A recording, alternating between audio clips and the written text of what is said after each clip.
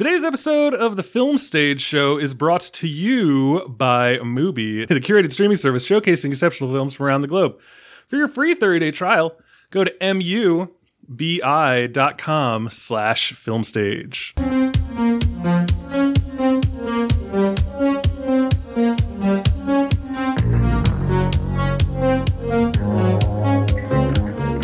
Back, ladies and gentlemen, to a brand new episode of the Film Stage Show, the movie review podcast for thefilmstage.com. As always, I'm your host, Brian J. Rowan. With me today, we have Rob and Barr. Nope. Yes, we do. You're right there. You just responded to me. Yep. We also have Bill Graham.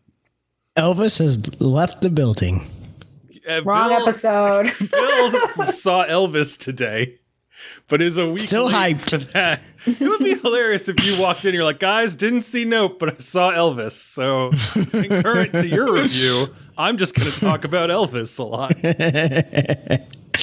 But Bill, as he said, was hyped. He apparently did not realize that the movie was close to 3 hours. So that is just about as ringing of an endorsement as I think you can get from Bill Graham for a movie. With us today to talk about another 2+ hour long movie, and that is Jordan Peele's Nope, which is out in theaters right now. It's Richard Newby.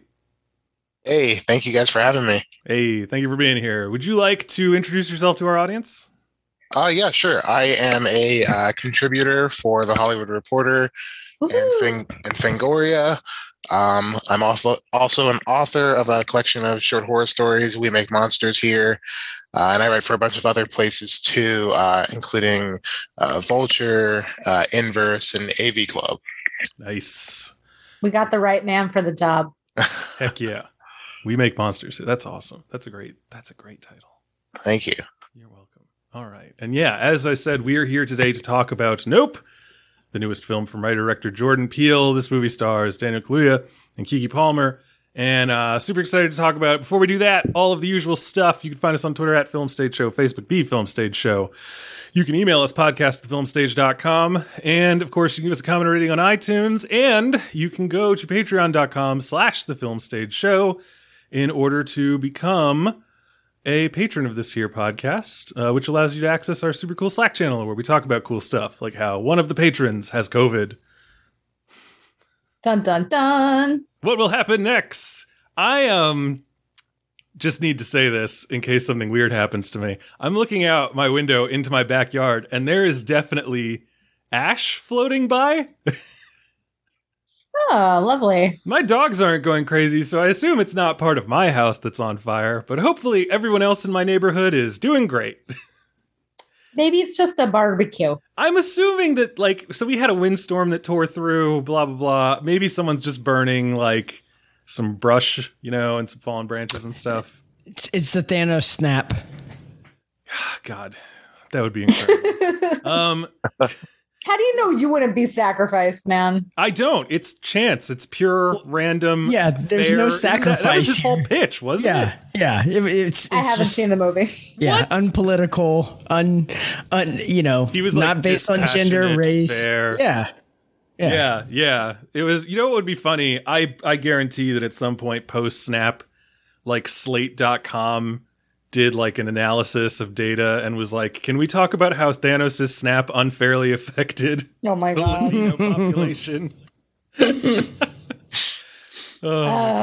Boy. Anyway, just imagining internet hot takes in alternate universes, that's a good time. Anyway, we are not brought to you by Slate.com. We are brought to you by Mubi, curated streaming service showcasing exceptional films from around the globe. Every day, Mubi premieres a brand new film from iconic directors to emerging auteurs. And there's always... Emerging, yeah, from Mubi. Emerging auteurs. There's always something new to discover. With Mubi, each and every film is hand-selected. It's like your own personal film festival, streaming anytime, anywhere.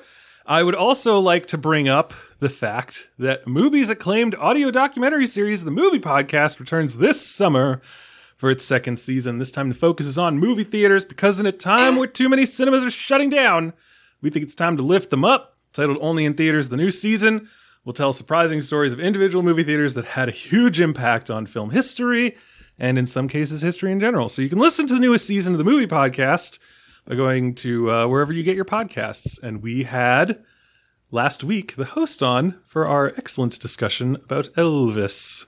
Bill, you just saw Elvis. Yeah, I did. I was giving you another opportunity to just shout about it. Yeah, it's great. It's not what you expect, which is perfect because, if it was exactly what you expected, it would probably just be another what is it? Biopic? What are they called? Yeah, biopic. Yeah, biopic, whatever. It's not a biopic. Yeah. Biopic, whatever you want to say. I'm almost positive it's biopic. I don't think it's not a surgery. It's not a biopic. It's a made up word, so you can choose how to. We know that. We got that at least. Oh boy. Okay. All right, now there's smoke in my backyard. Give me 1 second. I'm going to look out a different window of my house just to make sure everything's cool next door. Why don't you take like 2 minutes and go check?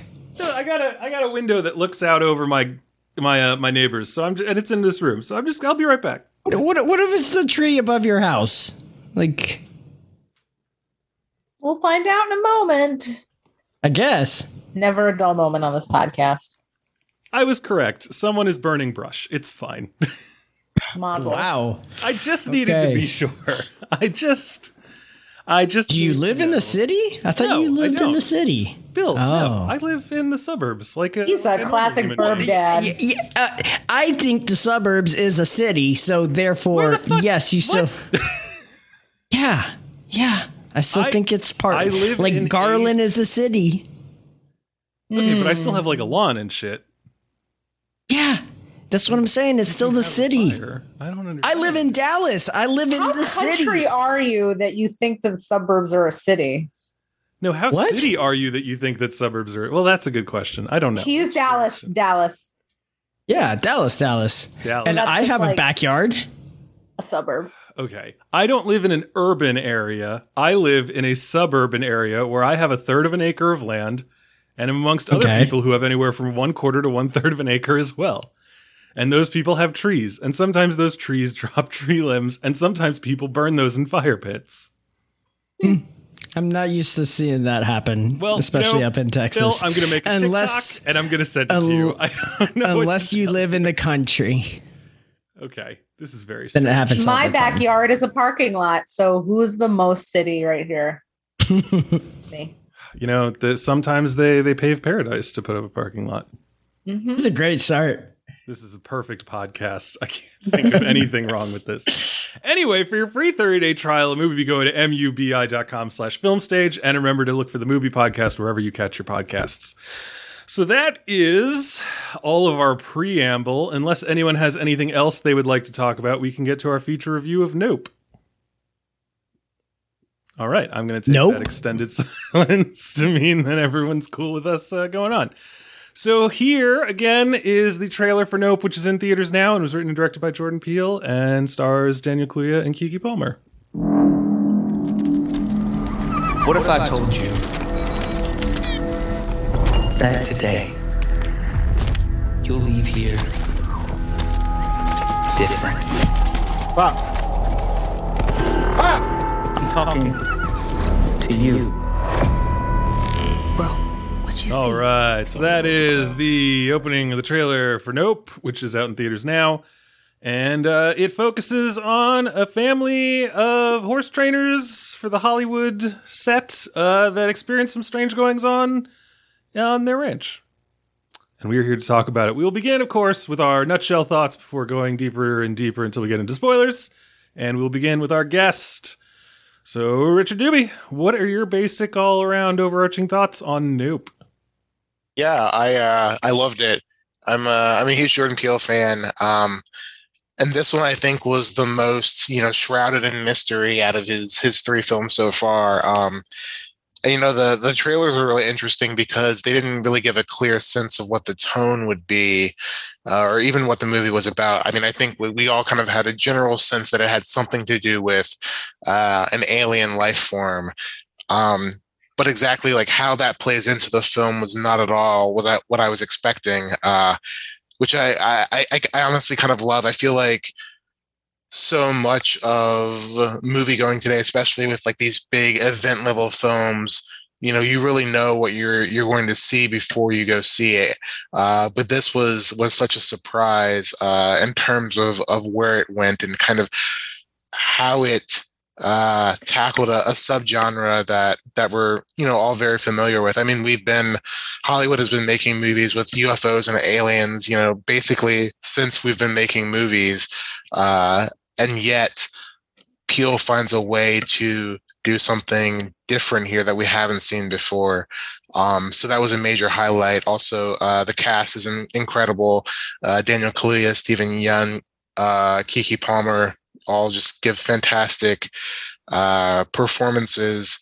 And I also just was really impressed by Jordan Peele's filmmaking. I think that he has really evolved as a filmmaker, over the course of these 3 films. I mean, this is clearly bigger in scope than Us and Get Out, but I think that you can tell that he's someone who's very interested in changing his filmmaking, tactics to kind of fit the technology that he's using. He used the IMAX camera with this one, and I think you can definitely see the scope of broadening, but then also just, I think that he is a filmmaker who you can tell is very invested in pop culture and watches a lot of movies and a lot of television shows. And it's interesting how that kind of plays in and impacts what we see in Nope, given that so much of it is about viewership and kind of the way that he uses certain camera angles or highlights,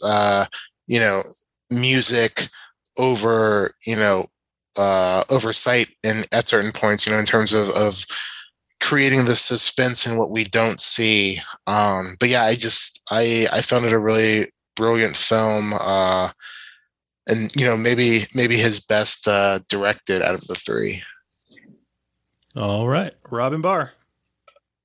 Yeah, I have to agree with you on many of those points. I don't think I loved the movie as much as you did. I actually had a lot of issues with it, but I do think it is my favorite of the 3 films that he has directed. Get Out is one of those movies that I probably appreciate more on an intellectual level than on an artistic level, because it is a very intelligent movie, but it definitely felt like a first time outing. Whereas this definitely feels like Peele is graduating in his craftsmanship. So I liked the grandness of this film. It had a really great score. It has really beautiful cinematography, really eye-catching cinematography. And I definitely want to talk more about some sequences that just drew me in, visually. I thought the performances were great. Daniel Kaluuya is really understated, and it works very well. His performance is such a great contrast to Keke Palmer's, and she was also excellent. The energy that she brought to this role really counterbalances Kaluuya's more subdued style in this film. So there's a lot of things like that I was really drawn into. I also thought it was a really good use of special effects. It wasn't overdone. It wasn't like a CGI mess. It didn't look plasticky to me. But I had a lot of issues with the pacing. It's a movie that stops and starts quite a bit, and it really doesn't get going until it really doesn't feel like there's momentum until you basically get to the climax, which is not my favorite thing. It definitely kind of felt like, okay, let's get going here. And it's very purposeful, right? It's to build tension. It's also, there's a comic element to those stops and starts. It's just a very classic comedy process, I guess. But it was more frustrating than entertaining to me. And we'll talk about this, but the overall conceit of the film, basically what these 2 characters are trying to do, I just didn't really buy it. And we'll talk definitely a lot more about that. I just couldn't get into the central goal because it didn't feel something it didn't feel tangible to me in this day and age. And I wish I could be more explicit, but we're in the non-spoiler section. I would say overall, what you described, Richard, is really interesting, that Peele is a filmmaker who loves movies and loves TV and pop culture. And that's so obvious because he references popular culture throughout the film. It definitely feels like in a very specific time and space. And yet it was those things, those grounding elements that I actually thought maybe hindered the movie a bit, because I kind of felt like, well, in 5 years, this might be like a really dated reference, or the specificity of these references feels so targeted to the audience it's being marketed to that it feels like it's not really going to be able to transcend that. And that's how I kind of felt a little bit about Us, where there were so many references to like growing up in the 80s that I was just like, oh, it's like, is he milking audiences' nostalgia in a way as like a shorthand to like get us to enjoy the film? Like, it felt a little cheap to me in Us, and I'm not saying it feels cheap in Nope, but those references, like, I'm always a little bit skeptical of them. So I loved the grandness of the craftsmanship, the story, and the execution of the story. I had definitely had issues with, but overall, definitely a movie I think should be seen in theaters. I enjoyed it in IMAX. It definitely feels like an event film. All right, Bill Graham. So the more I think about this film, the more I like it. When I first got out, I was a little frustrated by a couple of things, and I still have those kind of hangups, but for the most part, I've come to appreciate it more and more. I will say that the film is a little bit too long. It seems like Jordan's films have gotten increasingly longer. With, Get Out being the shortest, and then Us being the second longest, and then this one being the longest. It actually breaches the 2 hour mark. I think it's 2:10 or something like that. 1:31. So, I feel like this happens to a lot of filmmakers. Once they have their brand, once they have that name brand, a lot of their films end up kind of going through this bloat phase. And I'm not saying that, 2 hours and 10 is necessarily bloated, but it definitely feels like there is a lot of fat here that could have been trimmed. There's some threads that are continually pulled together that don't quite go anywhere, that I feel, but they're effective nonetheless. And so there's a lot of things going on in this film. And I think when it focuses from kind of the end of Act 2 into Act 3, and really kind of sinks its teeth in, that's when it's at its best, which is interesting because I've seen a lot of people, their comments on this are that the third act is where things kind of fall apart. But I feel like that's when things really kind of congeal for me.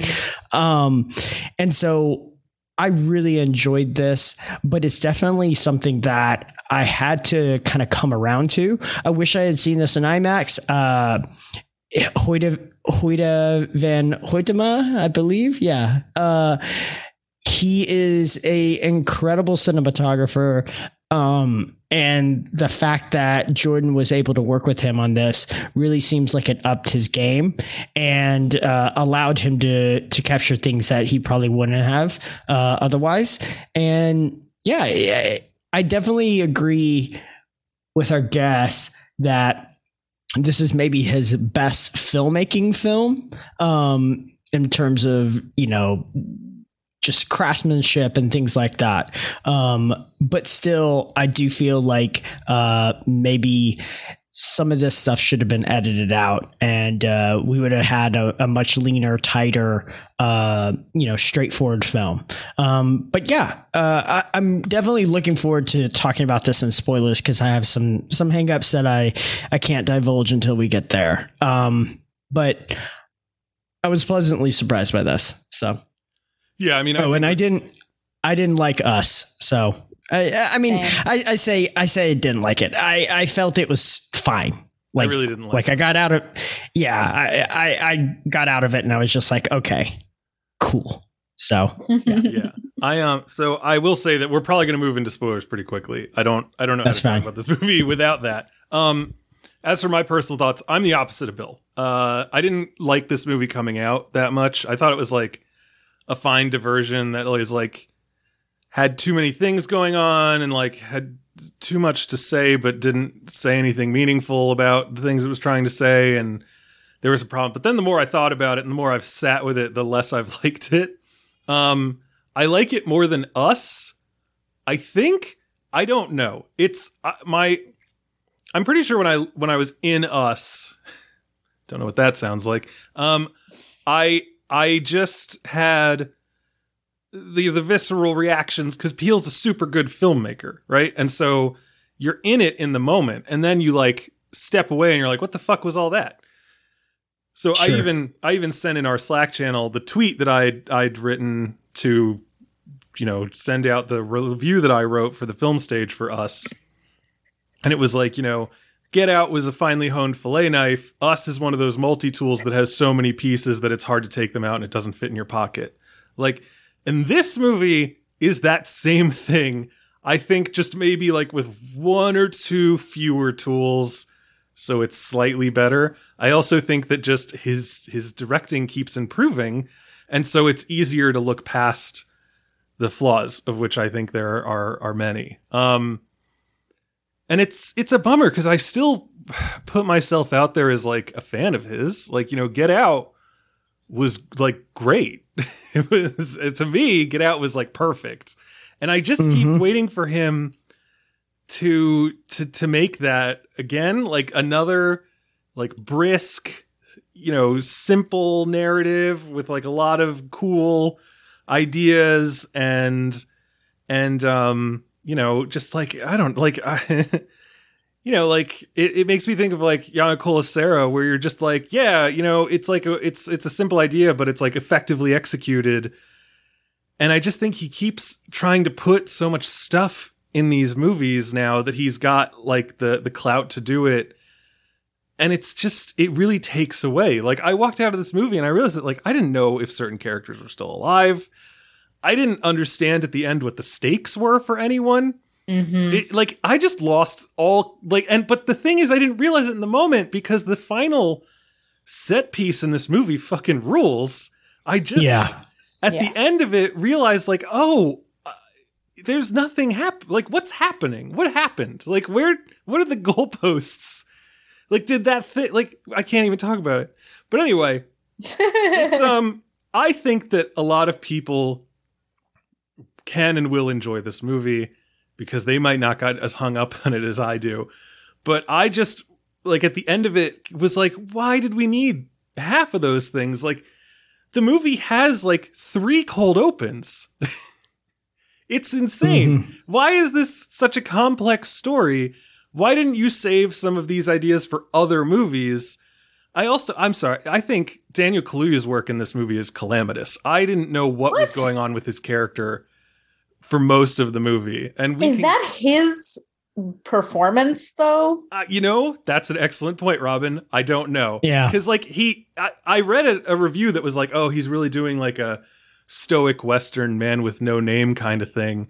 And I just thought that he wasn't good at stuff for most of the movie. Like there's a point where I realized like that I had no concept of whether or not the ranch was failing because he sucked as a horse trainer or not. Like and that's like a character thing that we should establish in like the first couple minutes. And I just didn't know. It was like, there's a difference between like the stoic cowboy who doesn't know how to work in society and doesn't say a lot and someone who's a socially maladjusted misfit, I guess is a nice way to put it. And I thought that he was misfit up until I guess like the last 30 minutes of the movie. And then I was like, oh, is he supposed to be like ultra competent? And that's kind of, and that's just like what happened to me throughout all this movie. Like there are characters who are operating on a very kind of one-dimensionally kind of level, like the cinematographer in this movie, whose name is Antlers. Is that right? Right. He's freaking great. And Angel is funny. Michael Wincott. Yeah, Michael Wincott is Antlers Holst. Is great. He's got a thing that he's doing and it's working. And Angel is fun in his scenes as the Fry's technician who's helping them. I think Steven Yeun is bringing a lot to this that's awesome, and I can't wait to talk about more about him. Yes. You know, and Keke Palmer is fun and interesting to watch, but there was a point when I realized that, like, I wasn't positive that I fully understand where her and her brother were starting their relationship as the movie began and where it was now. And that's, you know, we'll talk more about it when we don't have to be so oblique, but, like, I don't know. I don't know if, like, I just wasn't reading it correctly, if I was too on the outside. But character things like that kind of end up winding themselves around later on the narrative stakes, let alone the personal ones. Just like I said, the more I've thought about it since I saw it Friday night, in the 2 days I've had with this, it keeps degrading, in my opinion. But I also can't deny, like, the craft. You know, like, I would love to watch, like, the last 40 minutes of this movie again. There's a couple of scenes that I'd love to watch again, but, like, it's truly, as hack as this is to say, like, not more than the sum of its parts. And honestly, sometimes I think that putting all the parts together actually makes them less than they would be separate. Do you think this could have been trimmed up, or do you think that 100%. The flaws? Okay. Yeah, I said, I think that there are certain ideas in this film that could have been left for another movie. Sure. It really does feel like there's possibly 3 different things happening in this movie, and you needed to choose, like, 2 of them at least. Yeah. Maybe one would have been good. Yeah. I think he's a filmmaker, though, that is interested. I heard him kind of compared to Shyamalan in that he has this interest in turning things on their head. And much of Shyamalan's movies, he's given a lot of gruff for this, but a lot of them depend on the twist, right? The twist is where the film either elevates or falters, right? And so it's not like once you know the twist, it's does the twist hold any kind of pull narratively that actually continues to, like, keep it raveled, right? Or does it just completely unravel the narrative where you're like, well, that's clearly like a Deus Ex Machina, right? Where you're just like, where did this come from, right? And I feel like Peele is not necessarily, like, in that.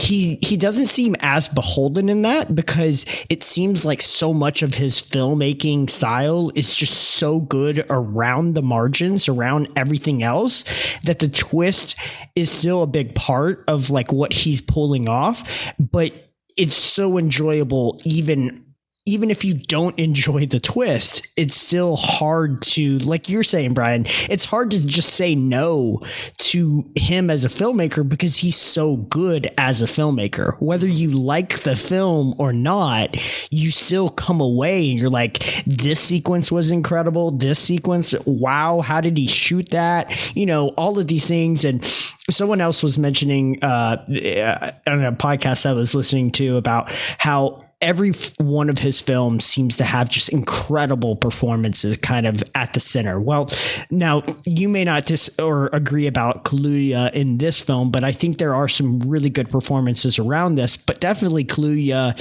in the first, in Get Out. And, you think about Lupita Nyong'o in Us, and, there are some incredible performances, whether you like the film or not.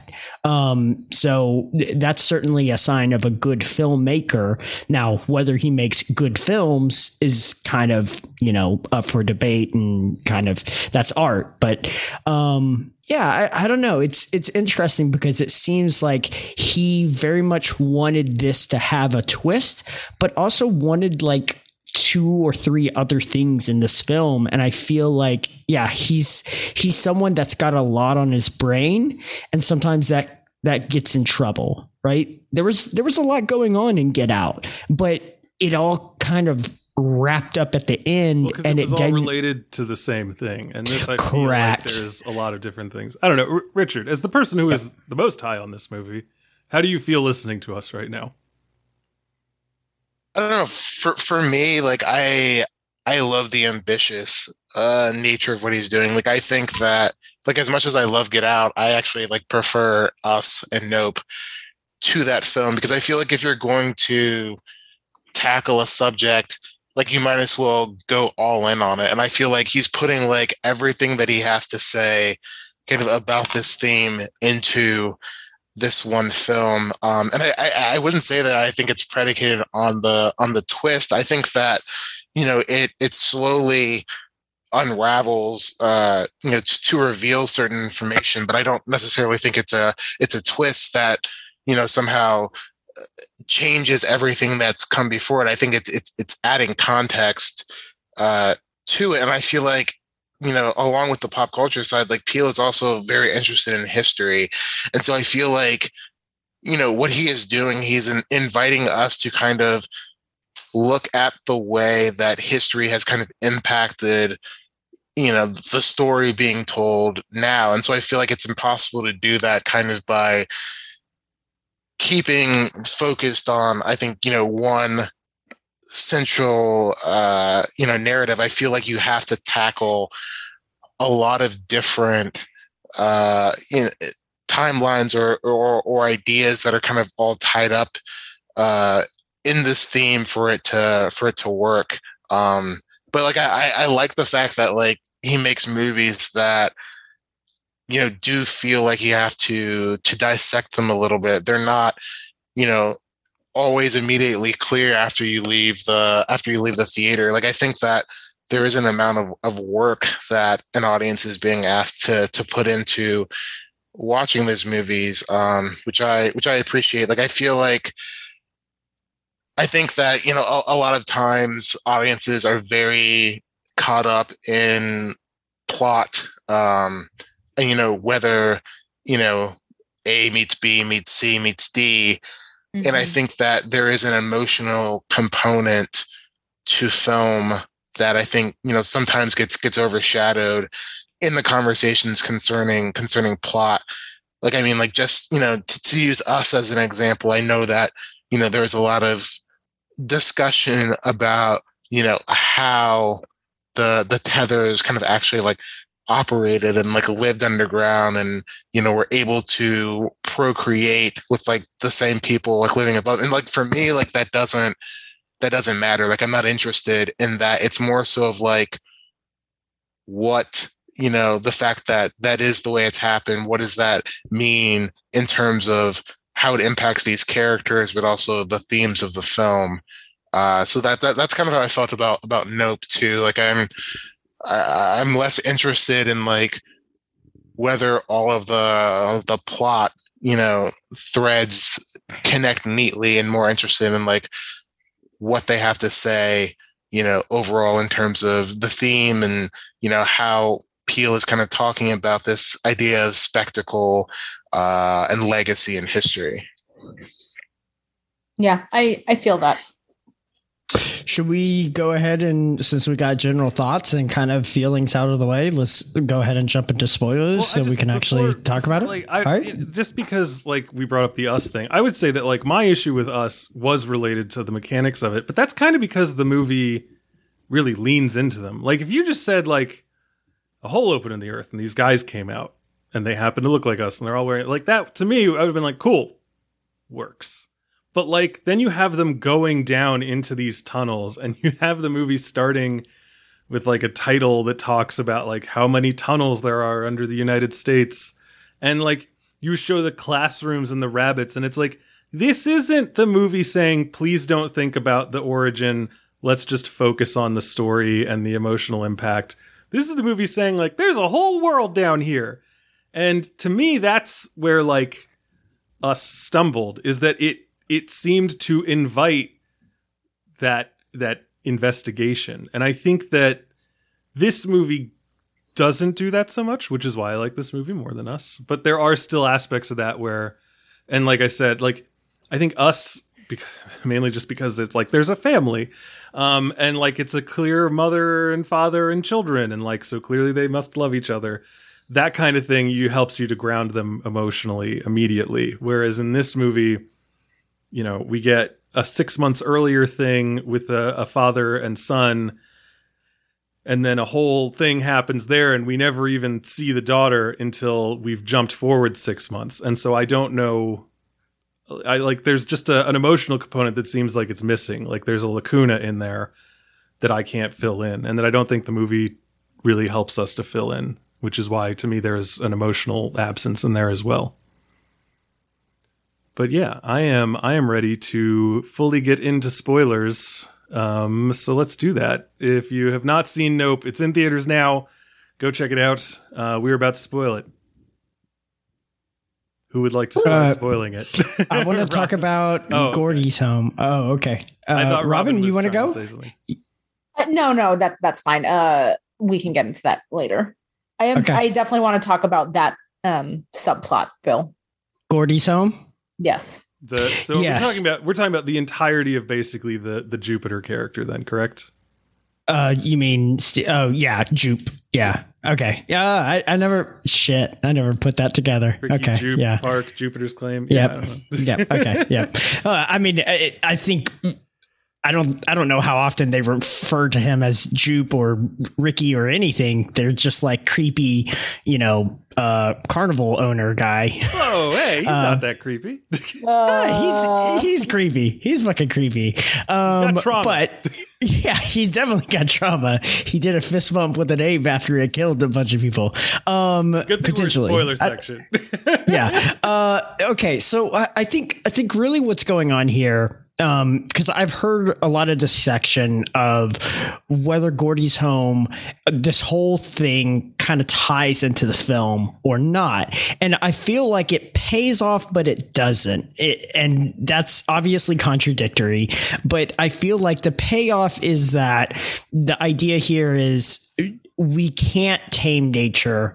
Why are we trying to tame nature? And even Antler's whole cinematography thing where he's like, I do one for me, one for them, one for me, one for them. And you see while he's talking to them, he's looking at wildlife photography that I guess he did where boa constrictors are attacking, lions and all sorts of shit. Jaguars. I don't know what lives in a jungle. A jaguar. Sure.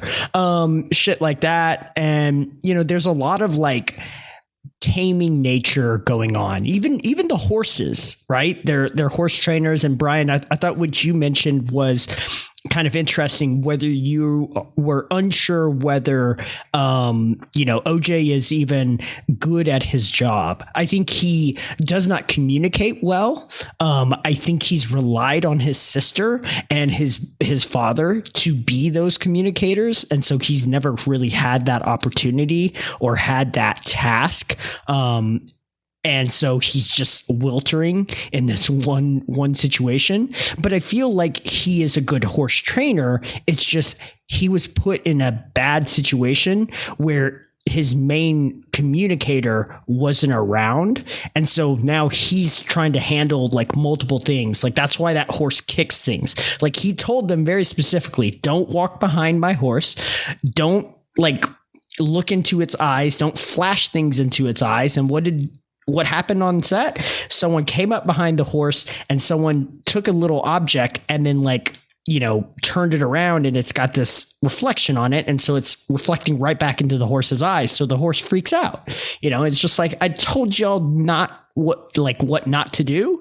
And everything happened right there. So I feel like he's not a bad horse trainer. He's a bad communicator to the humans around him. But you could also argue you could also argue that he's actually not good at his job if he cannot communicate basic safety to other people. You do have to have an element of charm to be able to make your business work, to be able to have people listen to you. So I'm not disagreeing with you, but I want to clarify that there is an element to that did make me wonder the same thing as Brian, even though I generally agree with you. The other thing is when people come into the distillery, I think one of the reasons that they look at me and think of me as a knowledgeable person is that I speak with a certain degree of authority about what I'm doing. And he really seems like he's parroting lines that he's not even sure about. And he, you know, I know we find out that he helped his dad to train a horse for the Scorpion King. That was, you know, which is hilarious. Yeah, like 20 something years ago when he was a child still. But I mean, it just never, like, all the horses they have that he's now selling to Jupe, it feels like he's selling them because he's like, I don't know what the fuck I'm doing with these things. Like, it doesn't feel like he's got the standard Hollywood mystical connection to his horses, you know? It feels like he got left a parking lot full of Hondas and he's just like, I don't know how to fix these things. I don't know how to sell them. I don't know what's going on. And so that was where I couldn't like nail down his character. I was like, this is a man who I almost couldn't tell you if he, like, why he wanted to keep the homestead aside from like the inertia of it's always been in the family. Probably that. I think we're supposed to. I'm sorry, Richard. Go ahead. No, I think that, you know, it's not that he's bad at his job. Like, I think that he just doesn't like having to perform in front of people, because essentially that's what he's being asked to do. He's being asked to perform in front of a crew and a director who doesn't respect him. Like, from the moment that he gets there, he's being disrespected. And I feel like, you know, the fact that the horse guy. Yeah, and also the fact that he's like the sole like black guy there, and he is being, you know, disrespected by everyone around him, kind of treated, you know, as a joke. But at the same time, like, you know, these animals are not given respect either. So I do think that he cares a lot about the animals, about this job, but it's like you go into a Hollywood set and like they're not respecting your animals, they're not respecting you. They're essentially treating you, you know, on the same level as your animals. So it's basically like, yeah, I'm not gonna perform for you. I'm not gonna tap dance for you. And I think that that's what frustrates him about his sister Emerald, right? She comes in and she's flashy and she's self-promoting, and he feels like, you know, I shouldn't have to self-promote. Like, we have been in this industry for decades and decades, and, you know, the fact that we have, you know, so many, you know, white people in Hollywood who are allowed a chance in through nepotism and are allowed to be successful. Like the director, the guy who plays the director is Oz Perkins, Anthony Perkins' son, which I feel like is also kind of an intentional, you know, nod to that. I mean, like, yes, he's a very talented director, but also like he got in because he is Anthony Perkins' son. And so, you know, because they do have this lineage that goes back to, you know, the first jockey, the first movie star, as they say, in motion pictures. Like, he feels like that they shouldn't have to keep performing to have to prove themselves to, you know, all of these white people who will consistently disrespect them and never see them as more than animal people. Yeah, I think that's a really, really good point. I mean, that's an interesting read. I don't know that I like, and if you took that from it, then that's what the movie gave you. I just didn't see any of that. Like, his Kaluuya's performance is one of like there's no anger, there's no disappointment, there's just a guy who seems lost. Well, how would you feel 6 months after your dad died? Like, that's like, you know, I don't know. Like, and that's the thing is, but it's like, 6 months. It's not like it just happened. Right. So that's why but no, that's the thing is, so if your dad died, it's 6 months, so the shock, I'm sure, is still there. He's still sad about it, but like, I'm not getting any of. I don't know. It's an inscrutable performance to me. I don't know if I'm ever going to be able to like properly enunciate. Like, everything that Richard just said is great, but I can't read any of that from the performance that's happening. It feels like you've taken someone who is so painfully shy that they can't even give their order at a McDonald's and thrust them in a position of responsibility. And that utter lack of any kind of confidence allows people to treat you like shit, like to walk over you. Because if you knew what you were talking about and if they were truly doing something dangerous, you would do something. And so the fact that he's not doing that makes him seem very bad at his job. In a way that, again, I'm like, of course the horse ranch is dying. He's no good at this, and he shouldn't be there, and I think he knows that. Well, But I mean, but also look at like how Emerald is treated when she comes on. Like she's treated the exact same way that he is, except for like the singular laugh. I mean, but they're both, considered jokes to these people. Like they're still not taken seriously. The rules still aren't followed. So it's like, if I'm watching my sister who is outgoing, who is charismatic, go through all of this to impress these people and they still treat her the same way. Like, why should I have to perform for these people? And I don't think that it's a shyness necessarily, because you see, in his interactions with Angel, or even with Jupe, like he is way more forthright, I think, in terms of what he wants. I think that he does have a certain solemnness that we, are supposed to associate with, the cowboy or the farmhand. Like there is a certain Western trope in there. But I do think that it comes down to the fact that, he doesn't feel like he should have to work to impress these people when, they've been in this industry, for so long. And it also, like, it's very clear that his dad was not, respected either. I feel like we get, little teases of that throughout the film in terms of like them working to train these horses for the Scorpion King, and then last minute they decide to use camels, or the fact that like they're they have no money, and like that's what we open with at the very end, like they have no money, and so it's just like you've been working in this industry for decades, you have this Hollywood lineage, but like at the same time, it doesn't matter because you can never, rise up from the station. Well, see, that's interesting because they're initially upset that it's OJ because they know Otis, O Senior, OS, they know Otis Haywood Sr. And they're like, where's the guy? Like, we know this, we know that guy. We like that guy. Where is he? And so it's like Daniel Kaluuya is like failing to live up to his father. Which again, yeah, but you have to question why they liked the dad more. Like probably because he seemed like he knew what he was talking about. Like maybe, but also I think it brings the point that Richard was bringing up, which is maybe his father's success in the industry was related to the way he was willing to perform for folks and be like a, I don't know. I'm not saying pushover because we don't know. I'm just reading into it.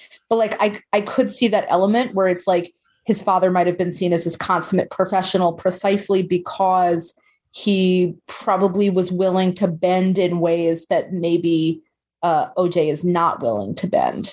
Because right, and I mean, like, he saw that degrade his dad in some ways. Because he doesn't ever assert his will in a situation. Is he bending though, or is he just unwilling to? I feel like he tells them very clear instructions about how to treat the horse, and they don't. Yeah. And as soon as they start crossing that line, he starts kind of raising his voice, and he's like, hey, y'all are not listening to me, right? He tells them to back off. He tells them, hey, quit flashing the lights, and still they keep moving in. And so I feel like, I do think we need to probably move on.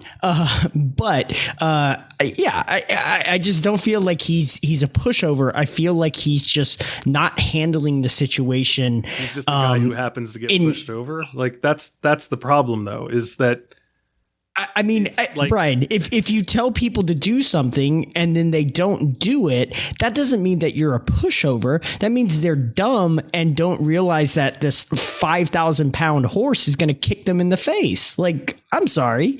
So, hey, y'all want to get kicked by a horse? Comes in, everyone shuts up. They listen to her safety briefing, which seems to involve no actual information.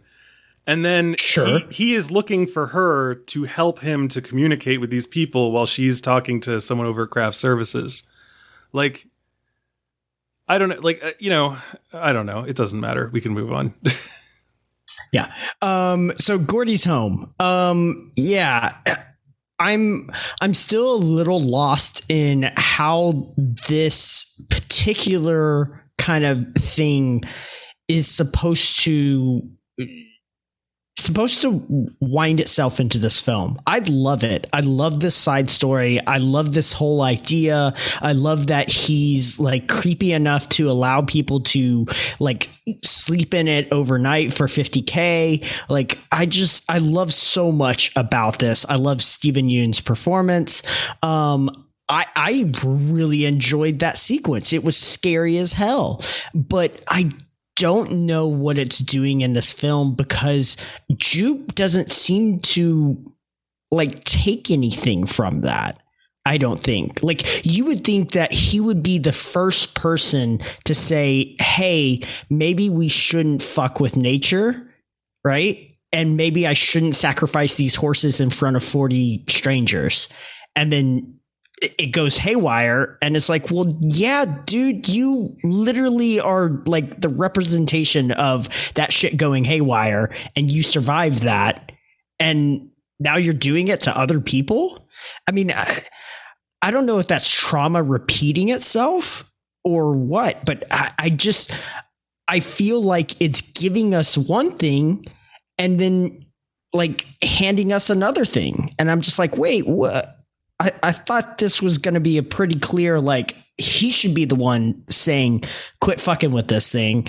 And, you know, let's get the government or whatever. Right. Like, you think he'd be the guy who's like on the outside screaming, like, you don't know what you're dealing with. The primal forces of nature can't be contained.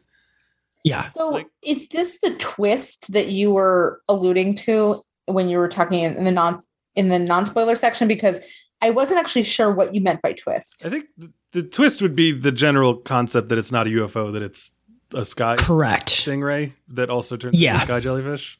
Okay, because I thought the twist was that Steven Yeun's character was aware of this thing and been sacrificing to it for several months. Is he though? Like, I feel like that would gather a lot more attention. That's what I thought, and I didn't think it made sense plot-wise. I'm thinking this is the first time he's actually done it with an audience, right?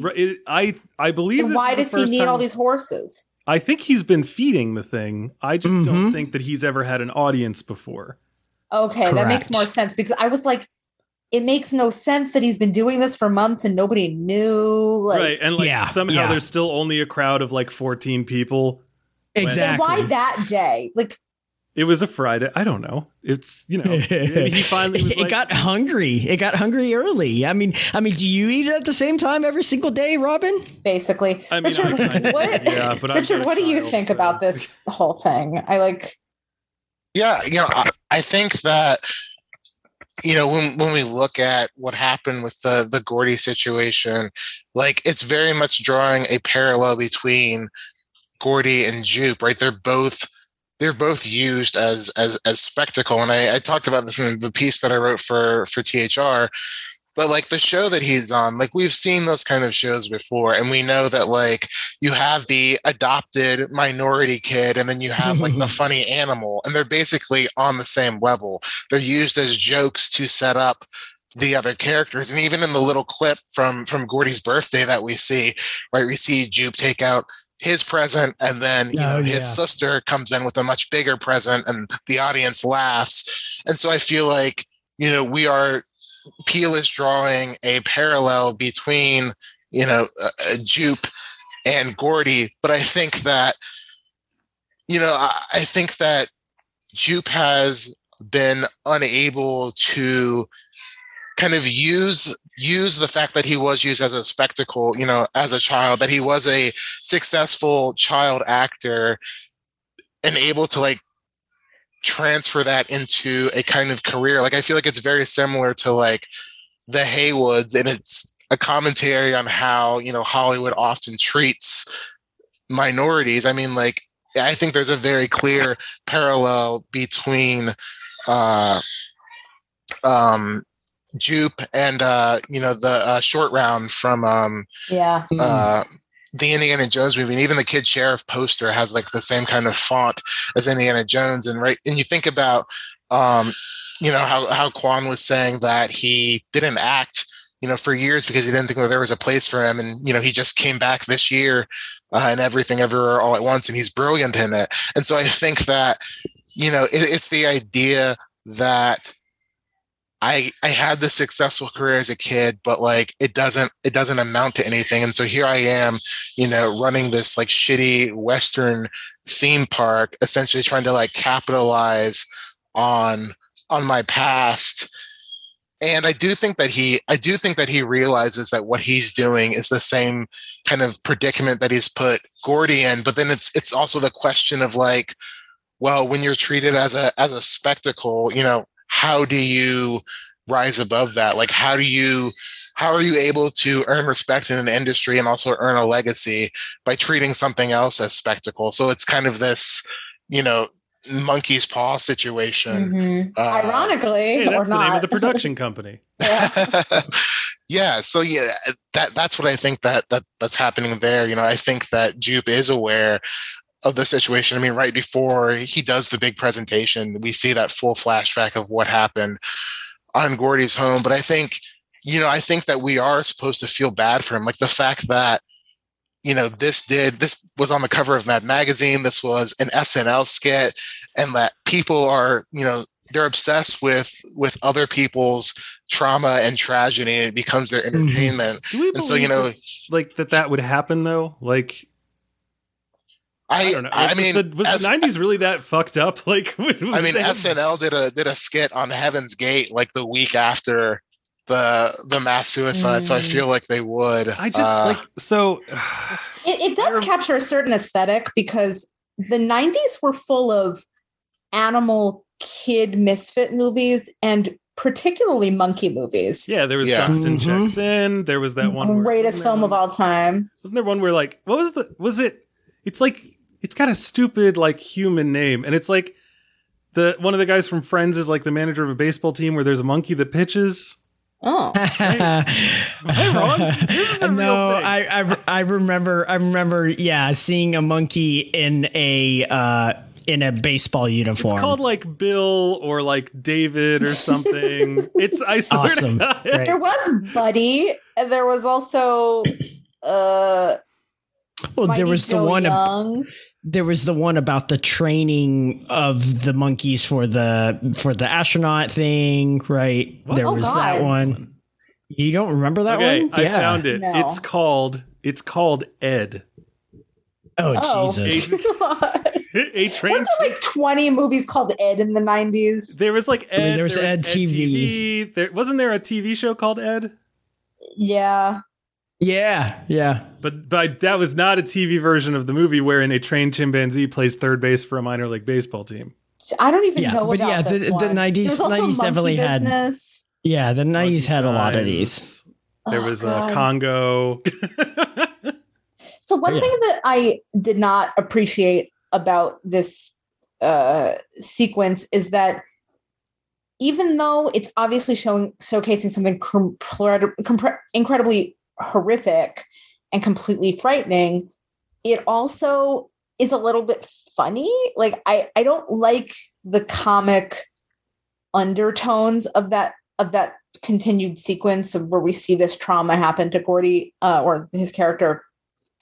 And I was thinking why I did not like that. And I remember, I don't know, maybe 10 years ago, there was an incident that happened where a woman's face was ripped off by her pet chimpanzee. And it was incredibly just heartbreaking, like everything, that you could read about it. And I think the woman did end up getting some kind of facial reconstruction surgery or a face transplant or something like that. And I think the movie kind of references it because at some point you do see the actress that Stephen Yeun's character had worked with, who had been mauled. Thank you. I couldn't think of the word. Mauled by this chimpanzee. And you see her in obviously lots of prosthetic, with the scars of that horrific incident. And that it was very similar to this real life woman's, facial features. And I think the movie is exploitative of that particular incident and also makes it a little bit comical by just seeing these things. Like I remember my screenwriting professor many years ago when I was in college was saying that like one of the reasons you should not show an amputated leg on camera or like an amputated limb on camera is because unfortunately it's a little bit funny to see just like a limb just you mean like the not someone who is missing a leg, but to show like the leg separate from the body, the leg itself, yes, right? Because there's something like inherently comic premise is like you're digging through like a crate and you're like pulling out like a slinky and a yo-yo and oh, here's a leg, and you're just like, oh, that's right. So even though it's like ultimately, horrifying to see an unattached limb, it's also a little bit funny. So it really undermines the terror that you're trying to show on screen. And I think seeing the Gordy sequence is what happened for me, where it was just a little too comically tinged for it to work. And I think it also exploits that real life incident by showing too much of the facial features for shock value. Yeah, it was, in the trailer of this movie has a shot of the woman with the face looking up with and like in the trailer it's used because I think they're like, oh, here's like a striking uncanny image. Yes. Which I was looking forward to seeing how he would delve into whoever that was. Because you don't cast a person like that or put a person who looks like that in your movie as part of an establishing shot to not comment on it. Are we sure that maybe I was incorrect when I said it was prosthetics? Is that a real I have no idea. What I'm saying is, even if it is prosthetics, you don't say who we should have in the background of this is someone who looks as though their face has been ripped off. And I was looking forward to learning more about her and seeing what part she had to play, especially as like the concept that this thing was a monster, or not a monster, but like an animal came in. But we never get that. She's eaten immediately. So she doesn't ever become more than just creepy, uncanny set dressing. Yes. Which feels wrong. It feels exploitative. Especially and after he had, again, Steven Yeun is like the MVP of this movie for me. Because just in the way that he looks at things, just in the way that he talks about things, he sells so much that you don't even need the flashbacks. Like the way that he is able to beat by beat walk you through this supposed SNL sketch, which again, I just think that Heaven's Gate, you're like, it's a bunch of loony cult people, they killed themselves. That is a huge leap from an animal went crazy and murdered possibly 3 people, or like only 2, but horrifically maimed someone else. Like, yeah, I mean, I don't even know if anybody died. Really? I think that the girl, the young girl has her face destroyed. But the woman on the floor is the mom, isn't it? I don't know. I thought it was the girl. It's the girl. Okay, but then the dad gets fucking ripped apart. But again, like, I thought that girl's definitely dead. The woman that the chimp was mainly focusing on, I was for sure like that woman is dead. That's why I thought that was the mom, because I'm like, there's no way that whoever. No, but I think it's survived. I think it's that little shoe, right? That shoe, like which also. But I don't know anything about shoes. Like, wow, I thought it was a fairly small shoe. If I had been paying more attention to the garments that the characters were wearing, maybe I would know. But like, we don't see. Thank God, honestly, we don't see the face of the person as they're getting attacked by the chimp. Yeah. So like, I don't know. I thought literally he was the only survivor of that scene. Mm-hmm. I don't know. But like, this is a sort of. I mean, the girl was there, yeah. But anyways, well, obviously So I was like, oh, she survived and she's there, and like maybe this whole situation's gonna go bad. Like maybe he's gonna do the horse, and the thing's gonna suck up the horse, and afterwards she's gonna be like, look at my face and tell me that you think this is a good idea, and then like he's gonna join the brigade of people who are not trying to stop this thing, but just trying to get a picture of it. Yeah, I mean, it's the footage thing, I feel like makes sense, but also is like, how do you leverage that into making actual money? Like, I get it, right? Like, get a good actual shot especially on like, homie Antler's a custom IMAX rig. Like I remember one reviewer was like, "Oh yeah, it's just like an old timey camera that he rigged up." It's like, fuck no, that's not an old timey camera. That's he's got like it's an IMAX camera. But then he's also got his IMAX camera. Yeah, he's basically got a Thompson machine gun and like a BAR / like Nest mounted machine gun. Like those are his weapons. It's nuts. It's crazy. I love every second of it. So can we go back to the point, because we've obviously debated the whole Gordy sequence, and there's a lot to talk about in that sequence, but I also kind of still want to know. I didn't find it funny, by the way. I didn't find it funny. I didn't find it funny, but I'm saying like I think there was an intentional comicality about it. I don't even know if that's a word. I don't know. There's like an uncanniness to it because I mean like you're supposed to be like, ha, look at that fucking bloody ass chimp. Like, I don't think so. No. I really don't think so. Robin, Richard, no. Did you think it was funny? I didn't think it was funny. I was scared shitless of that. I actually felt kind of sick. Like my stomach that was disturbing as fuck. And especially that, like, we get more like that initial image, that opening shot, when that chimp looks straight into the camera, I was just like, oh, fuck this movie. Like, I just wanted to be like, nope, right, like correct, Bill. That's the name of the movie. Yeah. While I'm thinking about it, I like the fact that I'm looking at this movie and I'm like, Get Out, we know where that title came from.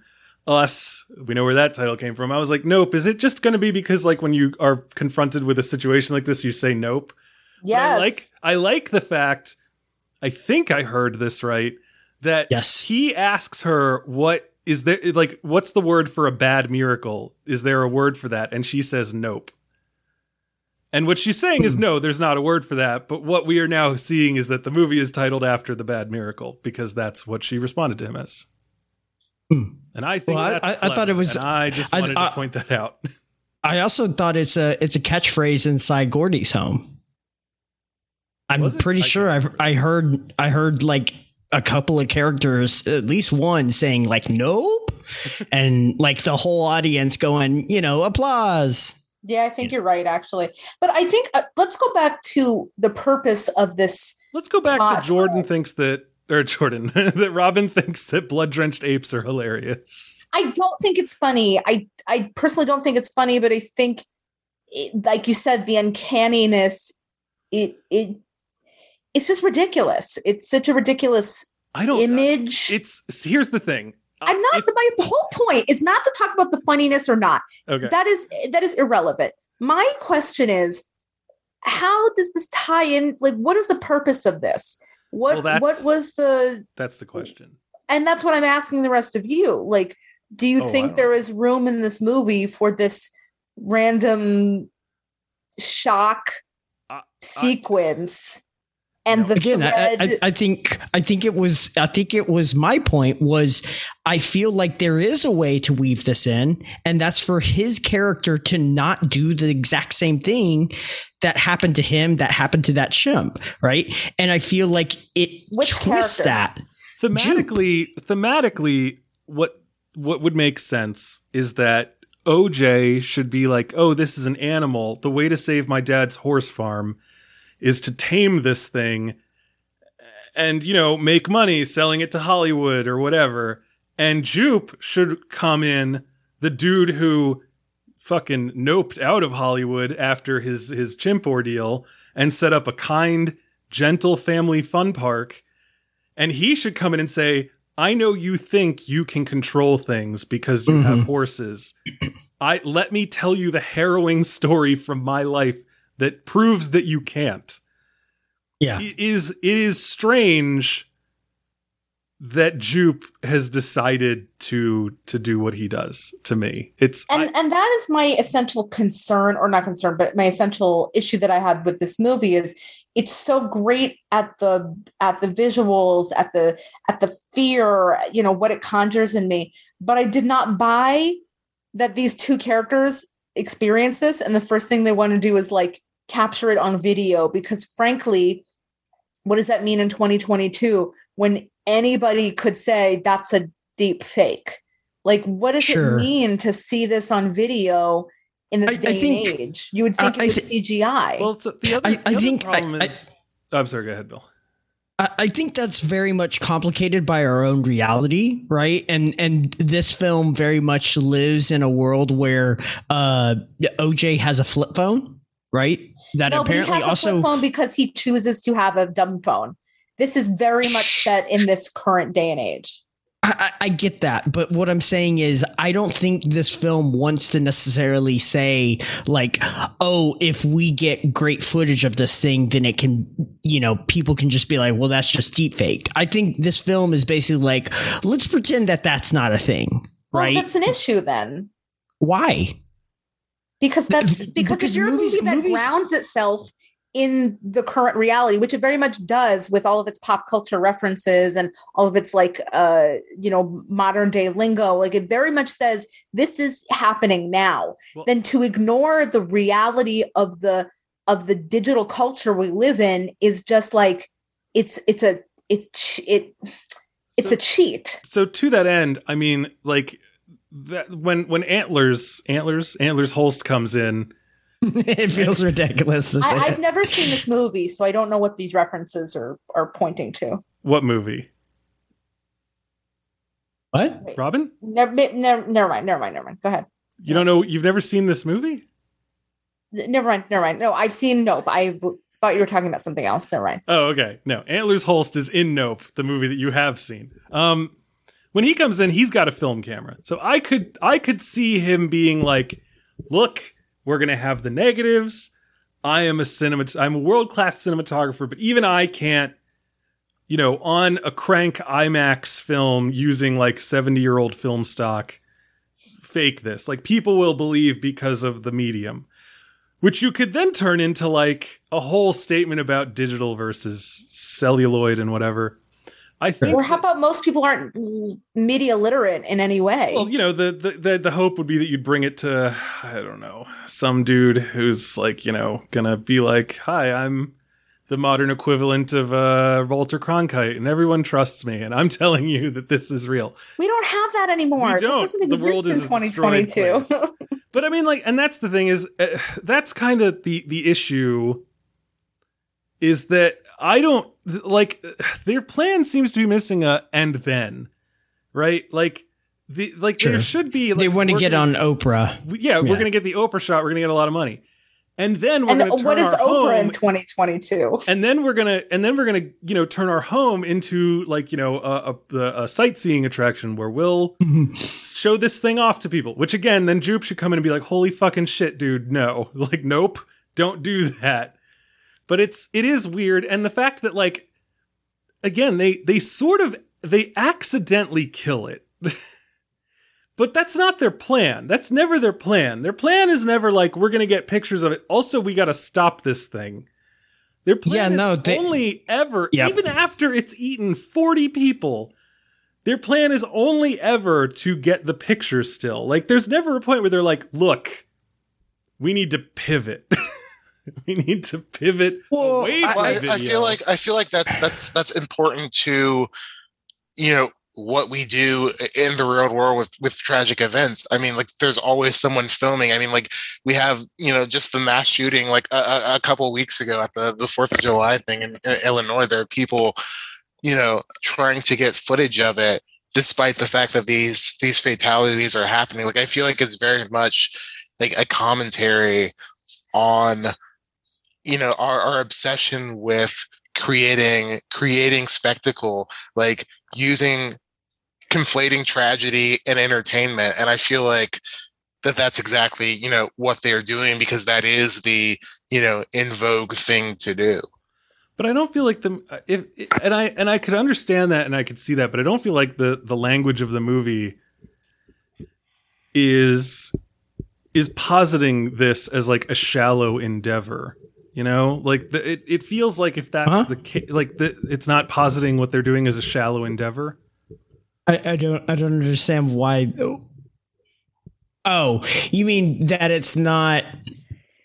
I mean, it's literally just for views, Brian. Right. Like it's literally to make money. So I don't know how much more shallow it can get than that. But that's what I'm saying. It is a shallow endeavor. The movie is not treating it like a shallow endeavor. Like the movie wants us to root. Huh?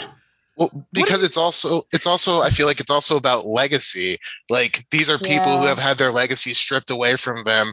So how do you reclaim that? By chasing fame, even if it is a shallow means of doing that, because how else are they gonna, rise up to get noticed? Only Keke Palmer's character seems to care about that. Like, OJ doesn't seem to have a desire for that kind of fame. So like if they were coming at odds, I feel like that would mean more. But like they never have a moment where he's like, okay, people have died, it's time to pivot.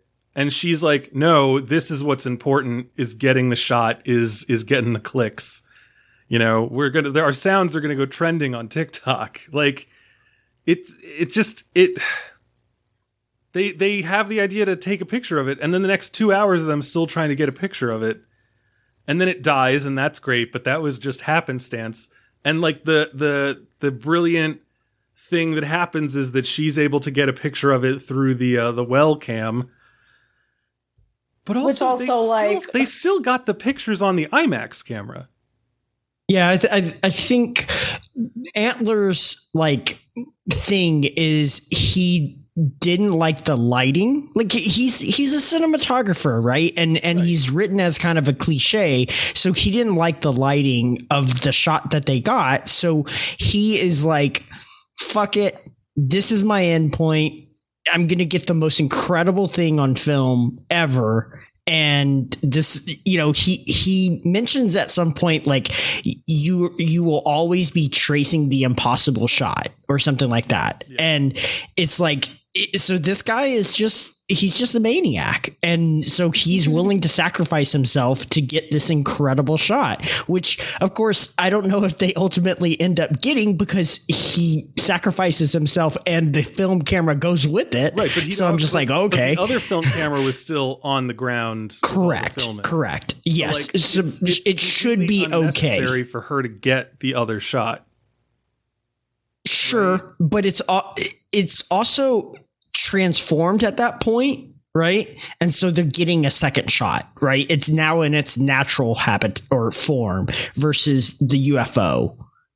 Which also, by the way, when I first saw it and got a couple of second glimpses, and obviously that goes against first seeing it, but when I first saw it, I was like, that kind of looks like a cowboy hat. And then the more I saw it, I was like, that looks like a fucking cowboy hat. Are they doing this on purpose?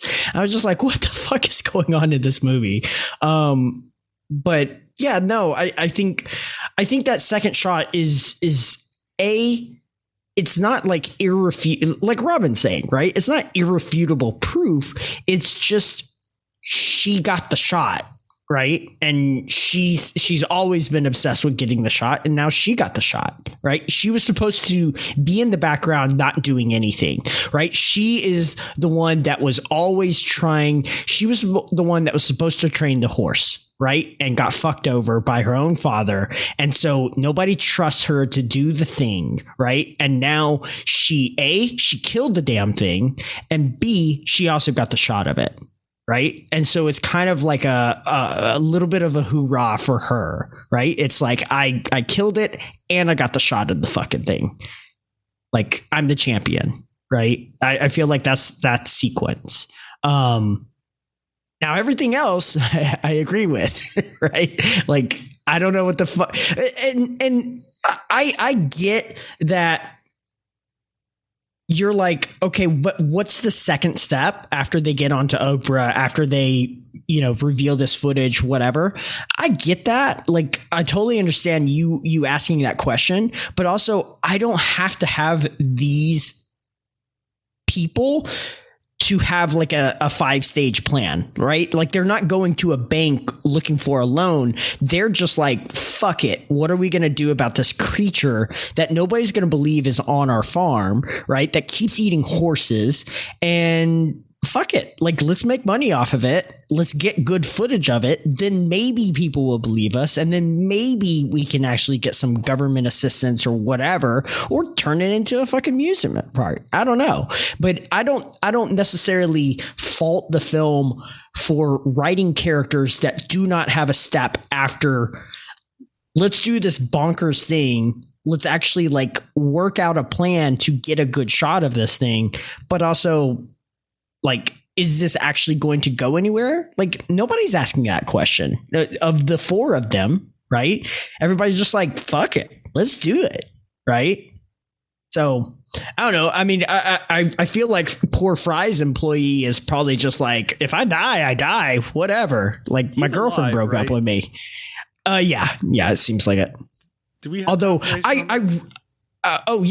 he like rolls around. You see him afterwards. Although God help me, he got sucked up into a whirlwind with barbed wire all around. Protected. I was just like, I was like, get shredded, cartoon style. Yeah, like get shredded like a piece of cheese, getting cut by a cheese wire. Especially like I understood like when he was just like wrapped around it and it was like, oh, he's like unraveling it and then he gets, or he gets dropped or whatever. But for it to then suck up him and then like chains of like, you hear it like, yeah, like there's probably, I don't know, 100 yards of extra barbed wire also around him while he's like swirling around and then still gets dropped and is still relatively okay. I don't know. Maybe they didn't have the budget for it. They couldn't get the shot. I don't know. Richard, you've been I feel like you've been not holding out on us, but you've been biding your time. You've been probably digesting a lot of what we're saying. I don't necessarily think that you are the most positive. I think I'm pretty positive on this as well, but I still think that I have some issues. And it sounded like either you've worked through those issues or you were more of, let me just ride with this kind of thing. Yeah, I don't necessarily know that I had issues with it, because I do feel like just like for me, like in terms of my perspective of looking at this film, like I feel like it's also working as a social commentary, like beyond just like what we see in the film. And so I think the fact that we do have two Black characters and one like Latino character who are trying to get this footage and kind of like claim their fame in that way, like I feel like that's like a very like realistic kind of motivation. But like in terms of like the next step of what happens next, like I don't necessarily think that the film is suggesting that like they do get to go on Oprah, that like everything is like a happy ending. Like I feel like Peele consistently gives us, like with both Get Out and Us and Nope, these endings that seem triumphant, but like are really not. Like if you think about, where does this go? And I think like if you go back to, the story of their great grandfather, he made this significant contribution to film and is ultimately erased from it. And I think that, we can surmise that the same thing happens here, right? They are doing this because they want to basically cement their place in this world. But I think we also know that for minorities, that so rarely happens. Like these things get stolen and, people get used and then eventually they're forgotten.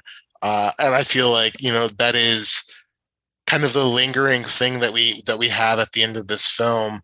It's not as triumphant as it seems, because these people, I think that, we might see them, get the spotlight for a little bit, like become spectacle in the same way that, we saw Jupe use a spectacle when he was a kid and Gordy use a spectacle.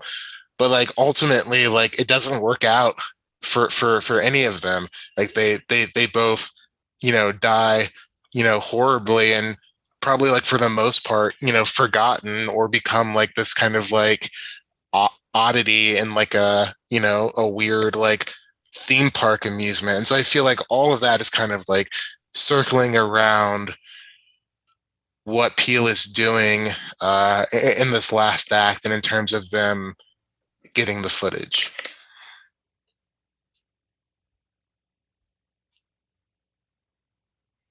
Yeah, I'm interested because I've heard some people also like question whether Kaluuya's character is even alive, right? What? He's kind of seen in this. God, yeah. I hate modern film watching people.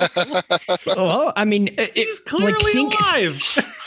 Think about why he should be alive and why he shouldn't be alive. There are 1,000 reasons why he shouldn't be alive, that creature should have ultimately killed him, right? Like the idea that you have to stare at this creature for it to basically like kill you, right? I don't understand what that's about. Like I definitely understand like that's a predator thing where you make eye contact with something, and predators pounce on things that aren't paying attention to them. Predators don't want to have to work that hard. Like this is a dominance thing, which if you want to put it that way is fine. But like, I think he does put it that way because but like at the same time, if it's hungry, it's not going to care if you're looking at it or not. It's going to fucking eat you. Apparently not, because it didn't ever eat him, right? And that's his assumption, right, that he's put forth, which is broken because they both end up looking at it when it's in its jellyfish form. Like they stare directly at that thing, right? Yes. So why is he still alive? It certainly chases her. Because he started chasing her because he had the flags on his horse, because maybe he started running away and he was able to get away. Because it didn't seem like it was that effective as a hunter in its jellyfish form. No, it didn't. Yeah. It went from having this like super cool vortex thing that could suck up 40 people in an instant to having this like rotating box thing that didn't seem to do anything. That Robin is my issue. Once it transforms, I was like, what the fuck is going on in this movie? It looks like the jellyfish thing? Yeah, the jellyfish thing. It looks cool, but its efficacy as a predator is greatly diminished.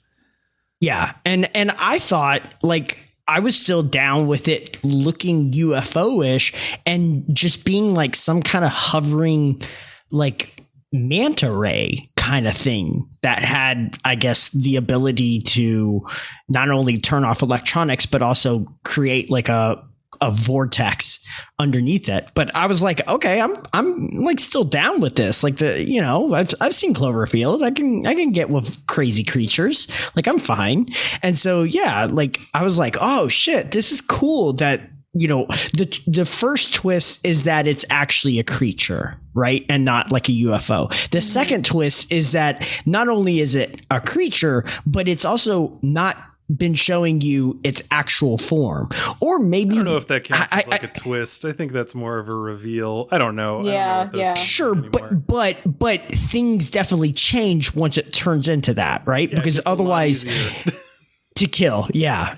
Otherwise it's like, okay, devour you, right? And it doesn't do that. And so it's like, oh, what's going on here? And I feel like that kind of changes things. That changes the nature of how this creature acts. This changes the nature of its dominance or, its level as an apex predator, right? And it's like, okay, now is it like, has it downgraded itself? And so it just becomes like another bunch of questions that you're just like, oh, what the fuck is going on?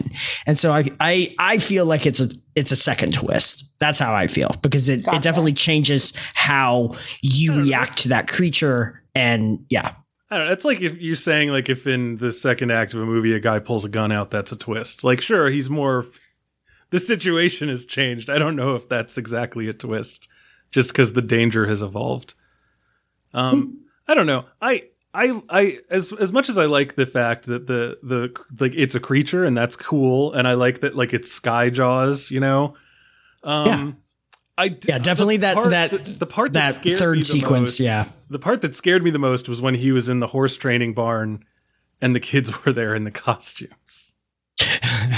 Like, yeah, definitely a Signs kind of riff a little bit. That was the the footage. I was on the edge of my seat. I was so fucking scared, and then like it's kids, and I was like, oh man, well if that's what they did for the fake out scare, the real one's gonna be slightly underwhelming. I don't know. I was okay with that. I was never really afraid of the sky creature, but I was entranced by it. Like I thought that it was really cool and it was a good setup for a lot of different things. You know, the sky dancer dudes, you know, falling was a really cool way to like, you know, give an area of effect vision. The fact that it like sits in that cloud is just super awesome. Like there's a lot there. There's a lot that I like. I just, again, like it just never felt like it cohered in that way. And like I feel like I could make a bunch of readings, but it doesn't feel like the movie, you know, was really working in those directions for me. I think that like the final form that it takes, like it is supposed to remind us of a balloon, right? Which is the invitation to a spectacle. Like you see balloons and it's, you know, the idea that there is something happening, but then it's also going back to, you know, the Gordy show incident where it's the balloons hitting the lights, you know, popping, it's the pop that sets him off. Yeah, but in this case, the pop kills the creature. You know, the pop is a very contextual. I definitely understand. An alien balloon creature. I definitely understand what Richard's saying, though. There's a lot of layers to this thing. There's right? a lot of layers to it, and like, but I still can't shake the feeling that like a lot of it's like, like it's a cool synchronicity. It just doesn't feel like it connects as snugly as I'd like it to. What is the it? It is another movie where there's menacing balloons. So first of all, think about that for a second. The it that I was talking about is almost literally every aspect of this movie. You know, like, you know, oh, the balloons pop and Gordy is activated, right? And then he's shot by someone when he's like about to give a fist bump to the other person who we're saying was exploited by this TV show. But, you know, now this other balloon pops and it's Jupe popping, but it killed the alien. And like, we can probably read stuff into that, but like, it just doesn't feel, it feels like you were invited to do that.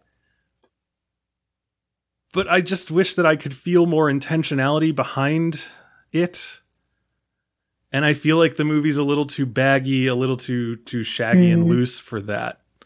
Like, you know, again, just like what we were saying earlier, just the way that Jupe's character shouldn't be doing what he's doing. And it's not really sold as this man has learned nothing. It's kind of sold as like, I don't know, he's doing it. Like, you know, he thinks he has control maybe. I don't know.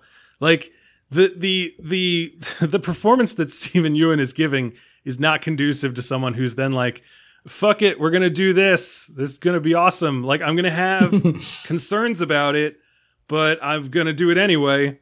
Like, it just never felt like that. Didn't feel like real. And his wife wasn't like Lady Macbeth enough to make me think that it was her idea. Well, she wasn't anything. Yes. I liked that he seemed nice. I don't know. I like that he, as the sequence is going on, as this thing is happening, he's like, ladies and gentlemen, please, no cell phone photography. And it's like, dude, you didn't collect cell phones before. Like, what are we doing here? You know? And again, Robin, that kind of goes back to like your like issue with like, what about deep fakes? And I'm like, well, like there's a lot going on here. Like, there's a lot of issues, you know? So. Yeah, I don't know. I feel like he should have built a bigger bandstand, because if those people went out and were like, you're never going to believe what I saw, actual goddamn alien, like if teenagers going to the movies in suits nearly destroyed a nation, what would happen when people found out there was a legitimate UAP that was sucking up horses. Oh, don't you start that. Don't start referring it to them as UAPs. You are so lucky that I haven't been talking about nothing but UAPs and UFOs and aliens this entire time. I just want you to call them UFOs, please. They are UAPs. They're UAPs. Oh, Jesus. Oh, no, not you question. too. So, Oh, yes, no. there is a UFO and a UAP are very distinct. All right, tell us more. Come on, reveal. Be Reddit. Well, it's an unidentified aerial phenomena. So anything that's in the sky that may not be an object, but that may appear to be like a disturbance or something like that could be considered a UAP. An Okay, so the unidentified aurora, object- the aurora borealis would be a UAP, right? If we didn't know what that Right, if you was. didn't It's know not what it is, an I would aerial say- phenomenon, is it? It is. Though? It's a phenomena in the air. It's lights in the air. What are we talking about, Robin? I would say that the cloud that the thing hides out in would be a UAP. The thing itself would be a UFO. It is an unidentified. Yeah. Okay. You know what? That is interesting that they don't ever touch on what the cloud is. That's creepy as fuck. The thing can shut down electronics. I'm sure it can squid ink up a fucking cloud. Yes. I mean, it's very clearly some kind of sea inspired by a sea creature. That's also like the question: is this an extraterrestrial, or is this something from is this a backdoor pilot for a new Godzilla movie? Right? Like is this another Mothra? Godzilla and Kong are going to have to team up against Cloverfield monster and whatever we call this thing, Jean Jacket, right? Yeah, Jean Jacket. Why are they calling it Jean Jacket? Is it because the sister's getting a chance to tame it? Or is it because he fucking hates that horse? Good question. I wasn't sure. I thought he ate Jean Jacket. He ate Jean Jacket? Yeah. Oh, you mean Didn't the he? creature in the sky ate Jean Jacket? I was like, OJ ate him. I was like, whoa. No. Yeah, I thought No, isn't does he not lose a single Bill. horse? Jean Jacket was trained 20 years ago. That horse is dead. Oh, yeah. I'm I don't assuming know. that horse is dead. Yeah, It's her redemption arc. yeah, maybe. Yeah. Okay. If she I'll had go with anything that. to redeem, which is not clear. It's not clear if she's like anything. Palmer Like we character? don't know anything. Yeah. Like Right. We know that she's possibly a lesbian, maybe bisexual, maybe pansexual. I don't know. We know that she's on the grind constantly. She's got a lot of hustles. She considers this to be her side hustle. but also doesn't really have a stable place to live and seems to be a bit of a womanizer, if you would call it. Yes. A bit of a mooch. Sure. I don't know. That's about all I got for her. But so that was kind of where some of my my criticisms of this movie come out, because we get some sense of her relationship with her brother, but we don't really have like a solid sense of these characters, who they are outside of each other. And I think we are supposed to see this quote unquote taming as a way to evoke that anecdote that she gives, mid-film, where she's talking about this horse that she was supposed to train, but then her father had to end up using it for Scorpion King. And so is this like her way of, I don't know, again, not redeeming, 'cause that's not the word, but like getting back something that she lost in childhood. But again, it's like not this one-to-one analogy. So I don't really know where it's going. So like, I feel like there's too many things happening, but they're not building on each other, or maybe that's just, Well, again, that's what I was saying about it's it not fitting coherent. snugly. Right. Yeah. And maybe that's okay that it doesn't, because not all films have to like tie up very neatly in a bow, because that's also kind of cheap in some ways. So I don't want that to be like my main sort of, oh no, like this didn't really tie in, because who fucking cares? But Yeah, former co-host Michael Snydell always hated it when a movie was too neat. which but even thematically, I just wanted it to be a little bit more meaty to some degree. Right, which, and I think Richard has done a good job of like digging into it and pulling those things out. But I prefer if my themes are more like a potato than a diamond, in terms of depth and effort needed to extract it. Spoken like a single father. I guess. I don't have time. I don't have time Single dads are always talking about farming and mining. That's the only things they talk about. I saw a video. I was gonna say, spoken like a true whiskey or a distiller, right? Like, give potatoes. me the potato. Yeah, I don't need diamonds. Fuck your diamond. I was thinking more in terms of like, you don't have a lot of time to be really digging in. Well, so my daughter is actually gone for the next couple weeks, so I'm going to get out to the movie theaters. So I was able to see this movie, without stressing out too much. But the funny thing is, because of that, I think I actually started grading it less because I had more time to think about it. If I had woken up on Saturday morning to Cora being like, we got to go to the dog park. I want pancakes. No, I've decided I actually want cereal. Like, my brain wouldn't have woken up to the idea of, is that guy still alive? Where did the film go? Why is it important that they got the picture when they've got all the film? The film's more important. And I literally woke up and my first thoughts were like, hey, your subconscious mind was turning that movie over a little bit over the past 7 hours and we have questions. And I was like, I need someone to distract me from this. And there was no one. So I've just been able to hang out with this movie a little more. Do you think Cora would have liked this movie? No, I think that unlike some people, the monkey covered in blood would have terrified her. I didn't laugh. Robin, I don't know what that's about. Robin was like Robert De Niro in Cape Fear, just smoking a cigar and laughing her ass off as the blood that monkey should have been appeared. smoking a cigar.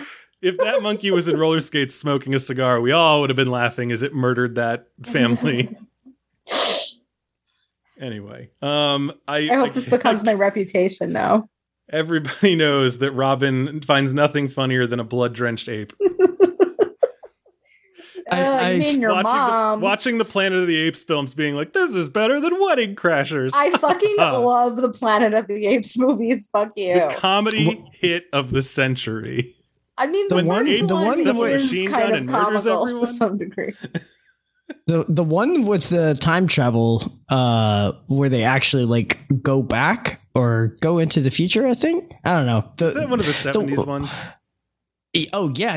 Okay. No, that one's like original. Legit good. Oh. I've never seen the remakes. No. I'm not talking about the original. Or the remakes. I'm talking about the sequels. You didn't know there's like 5 sequels? No, of course I know them. I just haven't seen them. The first one, he goes forward in time, right? Like, I mean, they all involve time travel to an extent. Yes. Yeah. Oh shit! The pedant got pedantized. No, I'm talking about the ape civilization one. I really enjoyed that one. I think it's like the 3rd or 4th series. one. My favorite was the Tim Burton one. Oh, Jesus Christ. Speaking of course it is. Monkey movies, so Terry Notary played Gordy, and he is also King Kong in Kong Skull Island. Additional crew in Rise of the Planet of the Apes. And additional crew in Avatar and The Hobbit. So this guy, he knows. Is this like an Andy Serkis situation? It seems like it, yeah. He does a lot of mocap. Yeah, motion capture choreography for Avengers Infinity War, for Legend of the Jungle, Lion King, Eli. I've never even heard of that. Good work if you can get it. Yeah, did it for Lovecraft Country and Space Jam: A New Legacy, which... We almost covered that last year. He's fucking over Haywood Hollywood apes, Like, fuck them apes. I did make a CGI. I did love make when a CGI. They rolled in the painted fake horse. Yes, that was I was just like, God damn it! Can't even get a real fucking horse. Yeah, I don't know. I wish I liked this movie more. I really do.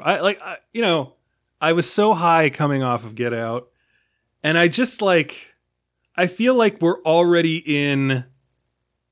I almost said like The Village territory with this. Wow. Oh, but I really liked Village. That's the thing, is I watched The Village the other month and I was like, The other month. Oh, don't do that to yourself. I was like, maybe I do like The Village. And then I get to the point where she's like, I have the magic rocks. And I was like, oh, right. Yeah, no, this does step over the line a couple times. I haven't seen it because I heard it was, well, basically when it came out, it was just already an enormous piece of shit. So I just didn't feel like people hated it from release. And I was just like, I saw it opening night and I was like, fuck yeah, this movie's great. And the magic I got out and like destroyed me. But here's the thing. It is a very similar situation wherein as I'm rewatching The Village, I'm like, God damn, this is a filmmaker. Like, this is a real ass maker of movies right now. Like, this thing is art designed, directed, shot perfectly. There's just, you need to pick a different story, maybe refine some stuff, and that's basically how I felt watching this. So that's good. That's not bad. Yeah, I mean, I'm glad I saw it. I'm glad I saw it in theaters. Like, I think, Richard, to your point of, I mean, I don't even know if you said these words, or maybe it's just the way I'm interpreting it, but like, you're rolling with it with some of the, I don't know, flaws or whatever, because they're not as important as it is as a whole piece. Like, whether that is thematically or just from a cinema point of view. And I think that's how I want to read it ultimately. Like, those story issues or whatever aren't really going to be as important as how the movie made me feel. The overarching like message of the movie about, the way that Hollywood has treated like Black filmmakers or people who've been a part of, or Black people who've been a part of filmmaking. And I think there's something larger here that I don't even have the language for because I don't know enough about that history. But it's definitely evoking it and it's making me curious about it. And I think that's what is important about the movie.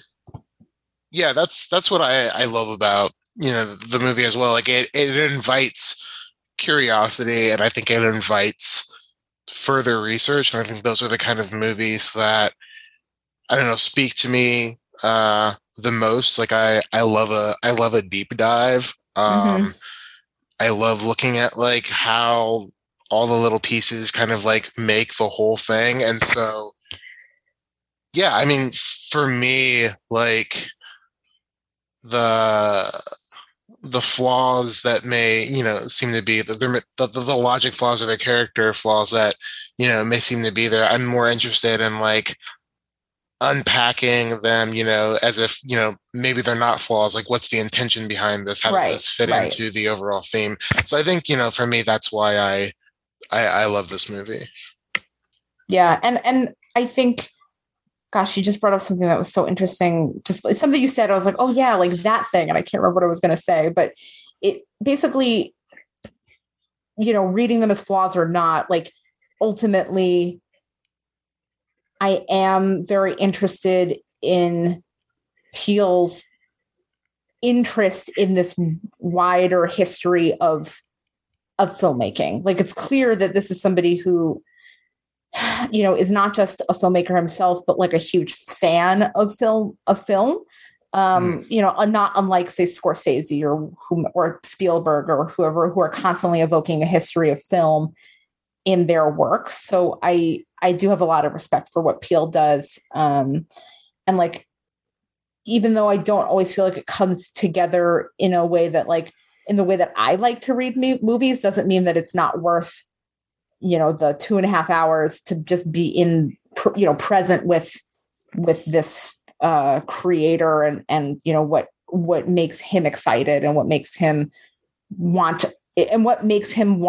to what I'm trying to say here is like, there are things he wants to share with his audience, like that spark that curiosity, that spark that, further interest. Like I remember when Get Out came out and there were all these like really, really interesting, like think pieces on the histories that he's touching on, but doesn't, but it's not like his job to necessarily be an educator here, but it's giving us so much to like unpack. And I feel like there's so much more that I don't know that I want to know more about in this movie. And I think that's important, even if it doesn't fully come together until I do that work.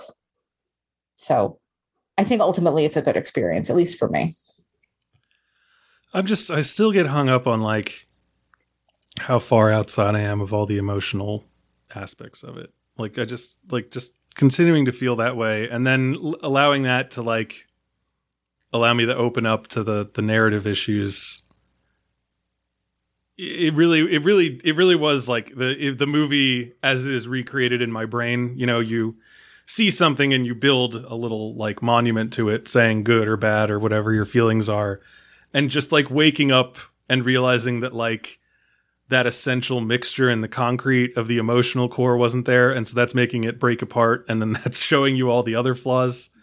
It was kind of a letdown in that way. And I just like, as interesting as what we've talked about here is, and, looking at like the history of Hollywood and stuff, it's just, I just can't get over that. And like it still left you cold to some degree. It was, yeah, I was cold emotionally, which is fine. Not everything has to move me. But then the more I thought about it beyond that, the more I realized that like, after the Gordy flashback, I didn't really feel any sense of like urgency or immediacy. It's just like, yeah, everything kind of started falling apart. Like, I don't know. So everybody keeps saying that, but actually, or everybody being like, I think that's like a consensus on the film is that it falls apart in the third act. And I feel like the opposite. Like it finally starts to go someplace. So that's the crazy part is that like, I think if you stretched, if you went from the first time they called Antlers Holst, right?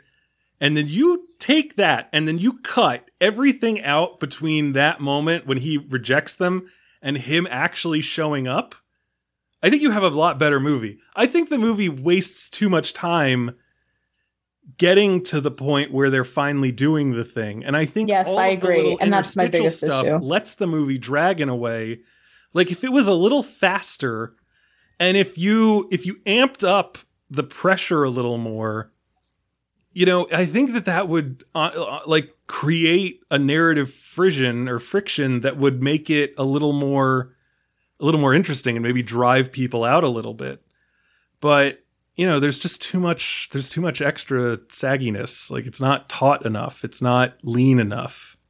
The interesting thing here is the obvious comp, right, with this kind of final conversation and sequence, and even like the music, and it's a very notable like comparison and like homage to Jaws, right? Like it's got kind of we can see him here, we can see him here, we can see him here because of the little floaty guys and all of that stuff. That's the barrels and all of that. It's also interesting because like we see them on the crew of the Orca, like get together and like, I'm referring to Jaws here. They get together and like they're kind of trying to kind of hatch together a plan, but they're also like at a certain point kind of giving up. They're like getting drunk and they're just like, fuck it. Like, what do we do about this thing? And that sequence like takes a long time. What I found really interesting is that this film seems like they've been planning this for a while. Like they have to set up all this stuff. They have to do like plan it. They all have nicknames or code names instead of their actual names. Right. And like, there seems to be like a couple of like at least a week worth of planning that had to happen here that actually went down that we never really see. And I was really interested in the fact that like it kind of fast forwards past that, because if we know anything about this creature, apparently it just feeds at like 6:30 every single night, right? Like that was Stephen Yoon's thing, right? I was about to say the metabolism of the creature is unknown to me because it appears to be fine for the first 6 months with one horse a week. and then it graduates maybe, and then it graduates to a horse every other night, and then 40 people.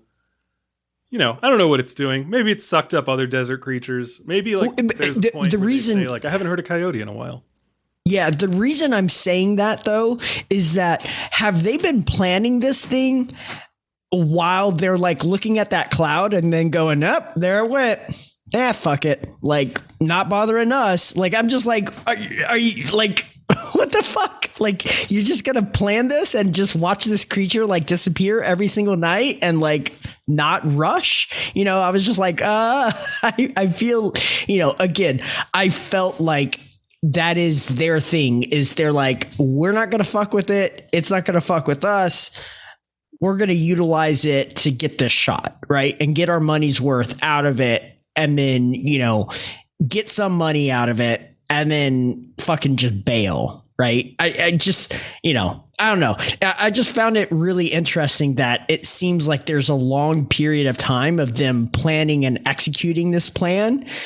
And yet, again, they know where it's hiding and they're just like looking at it the entire time. I'm just like, that's fucking crazy.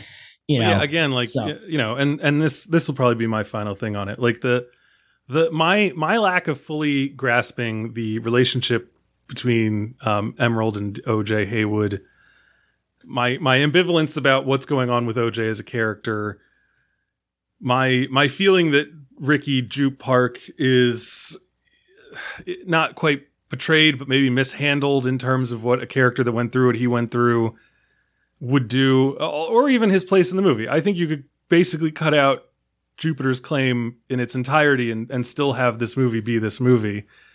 There's and then add into that again the fact that that final thing, once Antlers shows up and we have this, the Motley Crew is finally together and now we're going to do something about this rather than just like kind of confusedly keep throwing horses at it. There is a shorter, leaner, more agile version of this movie that I think does all the things that I needed to, and maybe wouldn't do everything that Jordan Peele wanted to do, and therefore, you know, he shouldn't have made it because, you know, if it's not what you want it to be, why invest your time and money and your energy into it? But I think I would have enjoyed it more, and I think that it's a similar thing with Us, where, like I said at the beginning of this, if he hadn't felt the need to go into the rabbits and the tunnels and the classrooms and everything, if he had just said like, here's some shadow people, fucking deal with it. Like, they're upset. You know, they live in an underworld. I'd be like, cool, that's great. I am willing to agree with that. But I think that it's almost like you know, you want to take one step, I'm great. But if you're going to take 2 steps, take 3 steps. Like, there's a thing where if you go the extra little bit, I need you to keep going because now you've opened the world more and you need to explain more. Whereas if you are telling a story and you're not giving a certain level of detail, I'm going to assume that's for expediency and I'm going to be okay with it. And I feel like for me personally, he's not striking that balance like he did in Get Out.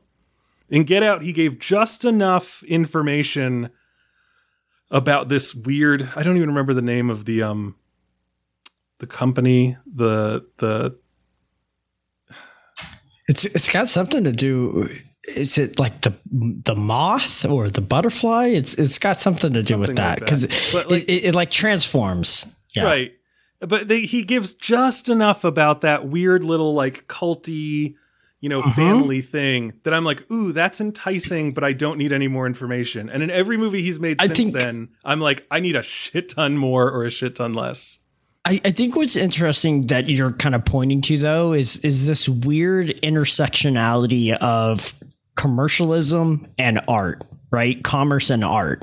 And I feel like this film kind of touches on that a little bit, you know, especially with the TMZ reporter, which we haven't really touched on. Cool helmet. Cool Daft Punk helmet. Yeah, that's I don't know if that's going to get you very far on a motorcycle. That seems very... I don't know why there's even a hole. I don't understand that. That's where his eyes are, or his eye, or something. I don't know. I assume that's just a double mirror. Oh, I was about to say, if any of our many motorcycle riding listeners could call in and tell us, tell me what the fuck that is. Cons of a fully mirrored helmet, That would be great. But I think I think he's just supposed to look alien. And the weird thing is that what you're asking for in a lot of ways, and I know this is not exactly what you're asking for, but basically the idea is that if you're a filmmaker, right, and he's written, produced, and directed these things, right? So he's had his hands in everything. For him to have that self-reflection and ability to understand what is giving the audience too much and what is giving the audience just enough or too little, right, requires something like screen testing, right? And that's where it's like, okay, but then am I basically telling the audience, like, am I trying to get an A cinema score, or am I trying to get a C minus and I just don't give a fuck and this is my movie and this is art and right, you get what you get. Is, it's one of those weird kind of like, I didn't like it because it gave me just a little bit too much. And it's like, well, to refine that takes so much energy, and like for him to like spin that, right, to like finally balance that, where it's going to work for some people and it's going to not work for other people, right? Well, yeah, and I feel like it's interesting. An incredibly subjective thing. I mean, on this podcast, we've got me, who's probably the least positive, and then a spectrum of other people going all the way up to Richard, who really liked it. And like, I would never suggest that like Peel needs to start listening to comment cards from fucking people in Columbus, Ohio. Like that's not what I want. And I'm not saying that like Richard's wrong or anyone else who enjoyed this is wrong. Sure. This movie was very well reviewed. There are a few people who agree with me, and even some of them who fully agree with me seem to still be more positive about it. And that's cool. That's what we're here for as humans, to live our own individual experiences. But like, I gotta say how I feel. That's literally my job. And that's just how it is. And I'm hoping that, Peel and I were on the same level once before. I am hoping that it's not a case of his first movie was constrained by budget or like studio notes or something, and that now that he's uncut, unfiltered, I'm just never going to like one of his movies again. That would be bad for me. Other people, it seems like it would be fine for. But like that could be the case. And if that's the case, fucking who cares? He's making original movies on a huge scale that lots of people like. Why would I be upset about that? Yeah, well, the good news is that Netflix is reeling back the production of, their crazy movie budgets, where they're just going, hey, $150 million, go make your fucking crazy ass movie, Martin Scorsese. So, they're shutting that shit down. So I guess we don't have to worry about that. Crazy blank check movies I really liked. So I don't know. But I also really didn't like Quaron's or... I don't know. There were other people who did movies that I didn't like on there. I'm sure the Russo's Brothers movie is terrible, and I haven't watched The Gray Man. But anyway, let's give the final word to our guest. Richard, is there anything you would like to say before we wrap up? Sorry. Oh my God, he's dead. No, I'm good. Sorry. No, I just, I enjoyed the movie a lot. I definitely see where you guys are coming from.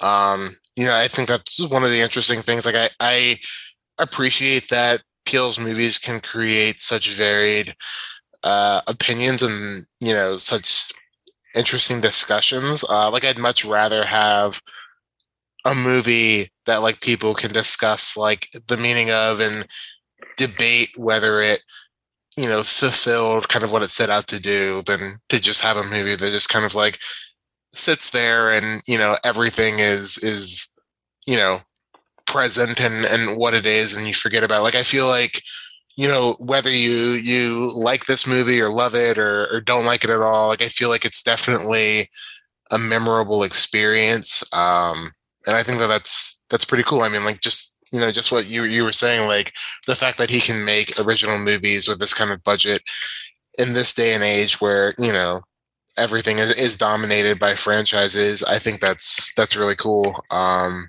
so, yeah, I just think it's an experience. And I think that, it's becoming more of a rarity that you get to have an actual experience in a theater, and it's not just, kind of either something that meets expectations or fan hype or something like that. It's a genuine experience where you don't know exactly what you're going to see, and I think that's pretty special.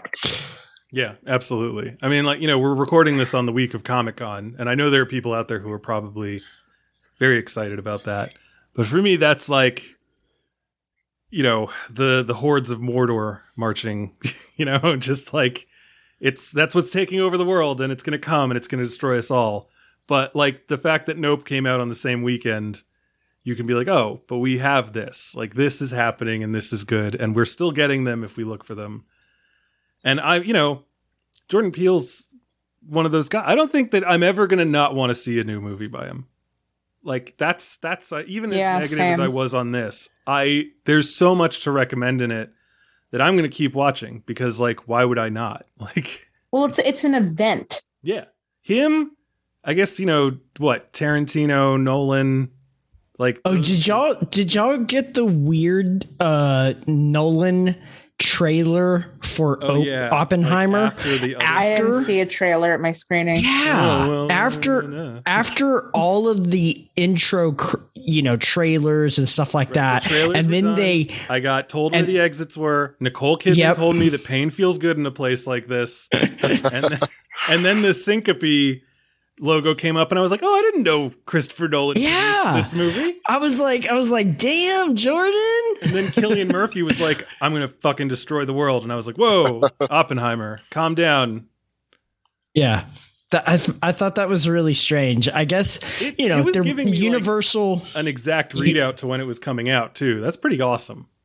Mm-hmm. I guess Universal, I guess, is what I wonder if they had to put it on the digital packet or DCP. whatever for the movie itself in order to get that thing with the readout, like, of the time. I'm not sure what you mean about the readout. Oh, in the trailer, it's like in 11 months, 24 days, 37 minutes, and 12 seconds. Is that the actual? You think that's? I don't know. I'm terrible at math, but I mean, it was very specific. Okay, I thought it was just that the world ends on that time, that there was like a countdown to the world ending, but world changing. No, it seemed like it was doing a real time countdown. To this motherfucker, this Chris Nolan motherfucker, he crazy. Well, the Wachowskis did that for their movie, the Matrix bumblefuck, whatever the fuck it was, the Resurrection.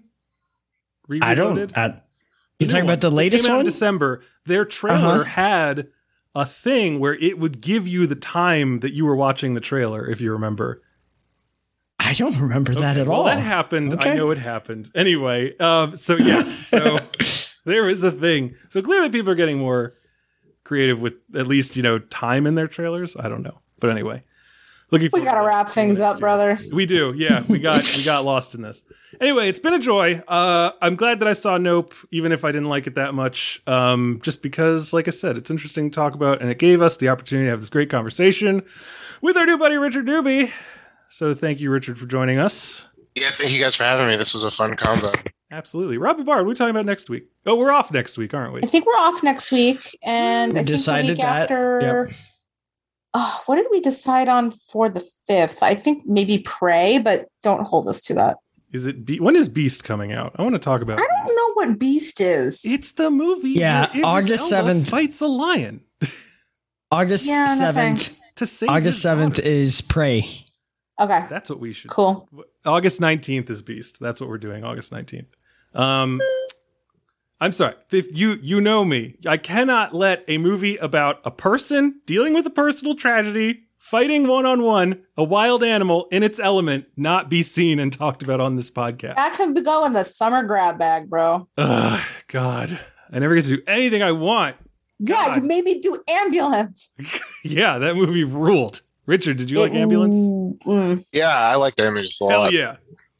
Cool. All right. Nah. Yep. Thank you. I didn't hate the movie, but Jesus. All right. Anyway, I can't even remember what we're talking about.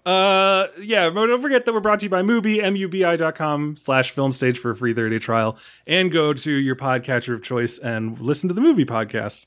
And don't forget to go to patreon.com/filmstage show to give us your money. And that's about it. So let's tell the fine people at home where we can be found between now and the next time that we are in their ears. Let's begin with our guests. Richard, where can people find you and your work online? Yeah, I am on Twitter at Richard L. Newby. And you can I post most of my work there, but you can also just do a name search on thr.com. And then I am also in Fangoria. The new issue, which features Nope, comes out this week. So that'll be available through subscription and then also at Barnes & Noble. Bill Graham. You can find me hiding on that non-movable cloud, tax free up there, baby. Except can't just control really the sky. Yeah, exactly. Just really shitty cell phone reception, though. Don't Really, message me when I'm It's in a little the cloud. wet You're up above there. the mountains. You should have great cell phone reception. But yeah, you can find me up in my cloud at Twitter or on Twitter at CableBFG. I don't tweet much, but I'm on the Instagrams at Billstagram and always mixing it up on the Slack channel. So It occurs to me that I should have, for an opening song, had that. What is the Rolling Stones where they're like, "Get off of my cloud"? No. I should have had that. No, one. that I still advocate you don't want to for open Yup that. by E40. We're never listening to Yup by E40. Get over it. Rude. Oh, Robin Barr, where can we find your stuff? yeah, we never do what Brian wants. Okay, when we suggest music for the opening or outro, nah. I am the Lord. This is my fiefdom. Robin Barr, where can people find you online? You can find me on Twitter at ROBYNBAHR. That's my name. You can also find me on Letterboxd at that same. Thank you. And you can also find me, sometimes find my writing at The Hollywood Reporter as well. Yes, as for me, if you'd like to learn more about my whiskey that I keep making allusions to, schmidtspirits.com or inkwellwhiskey.com. Follow me on social media at Brian J. Rowan. And, of course, you can find all of my writing and every episode of this year podcast over at thefilmstage.com. So, ladies and gentlemen, thank you so much for joining us, and tune in next time. Still sell dope? Nope. Now you clean it in a bar Dove soap? Yep. Got a little Gouda? Nope. Got a thumper, got a Ruger? Yep. You in love with the hoe? Nope. She bringing you the dope?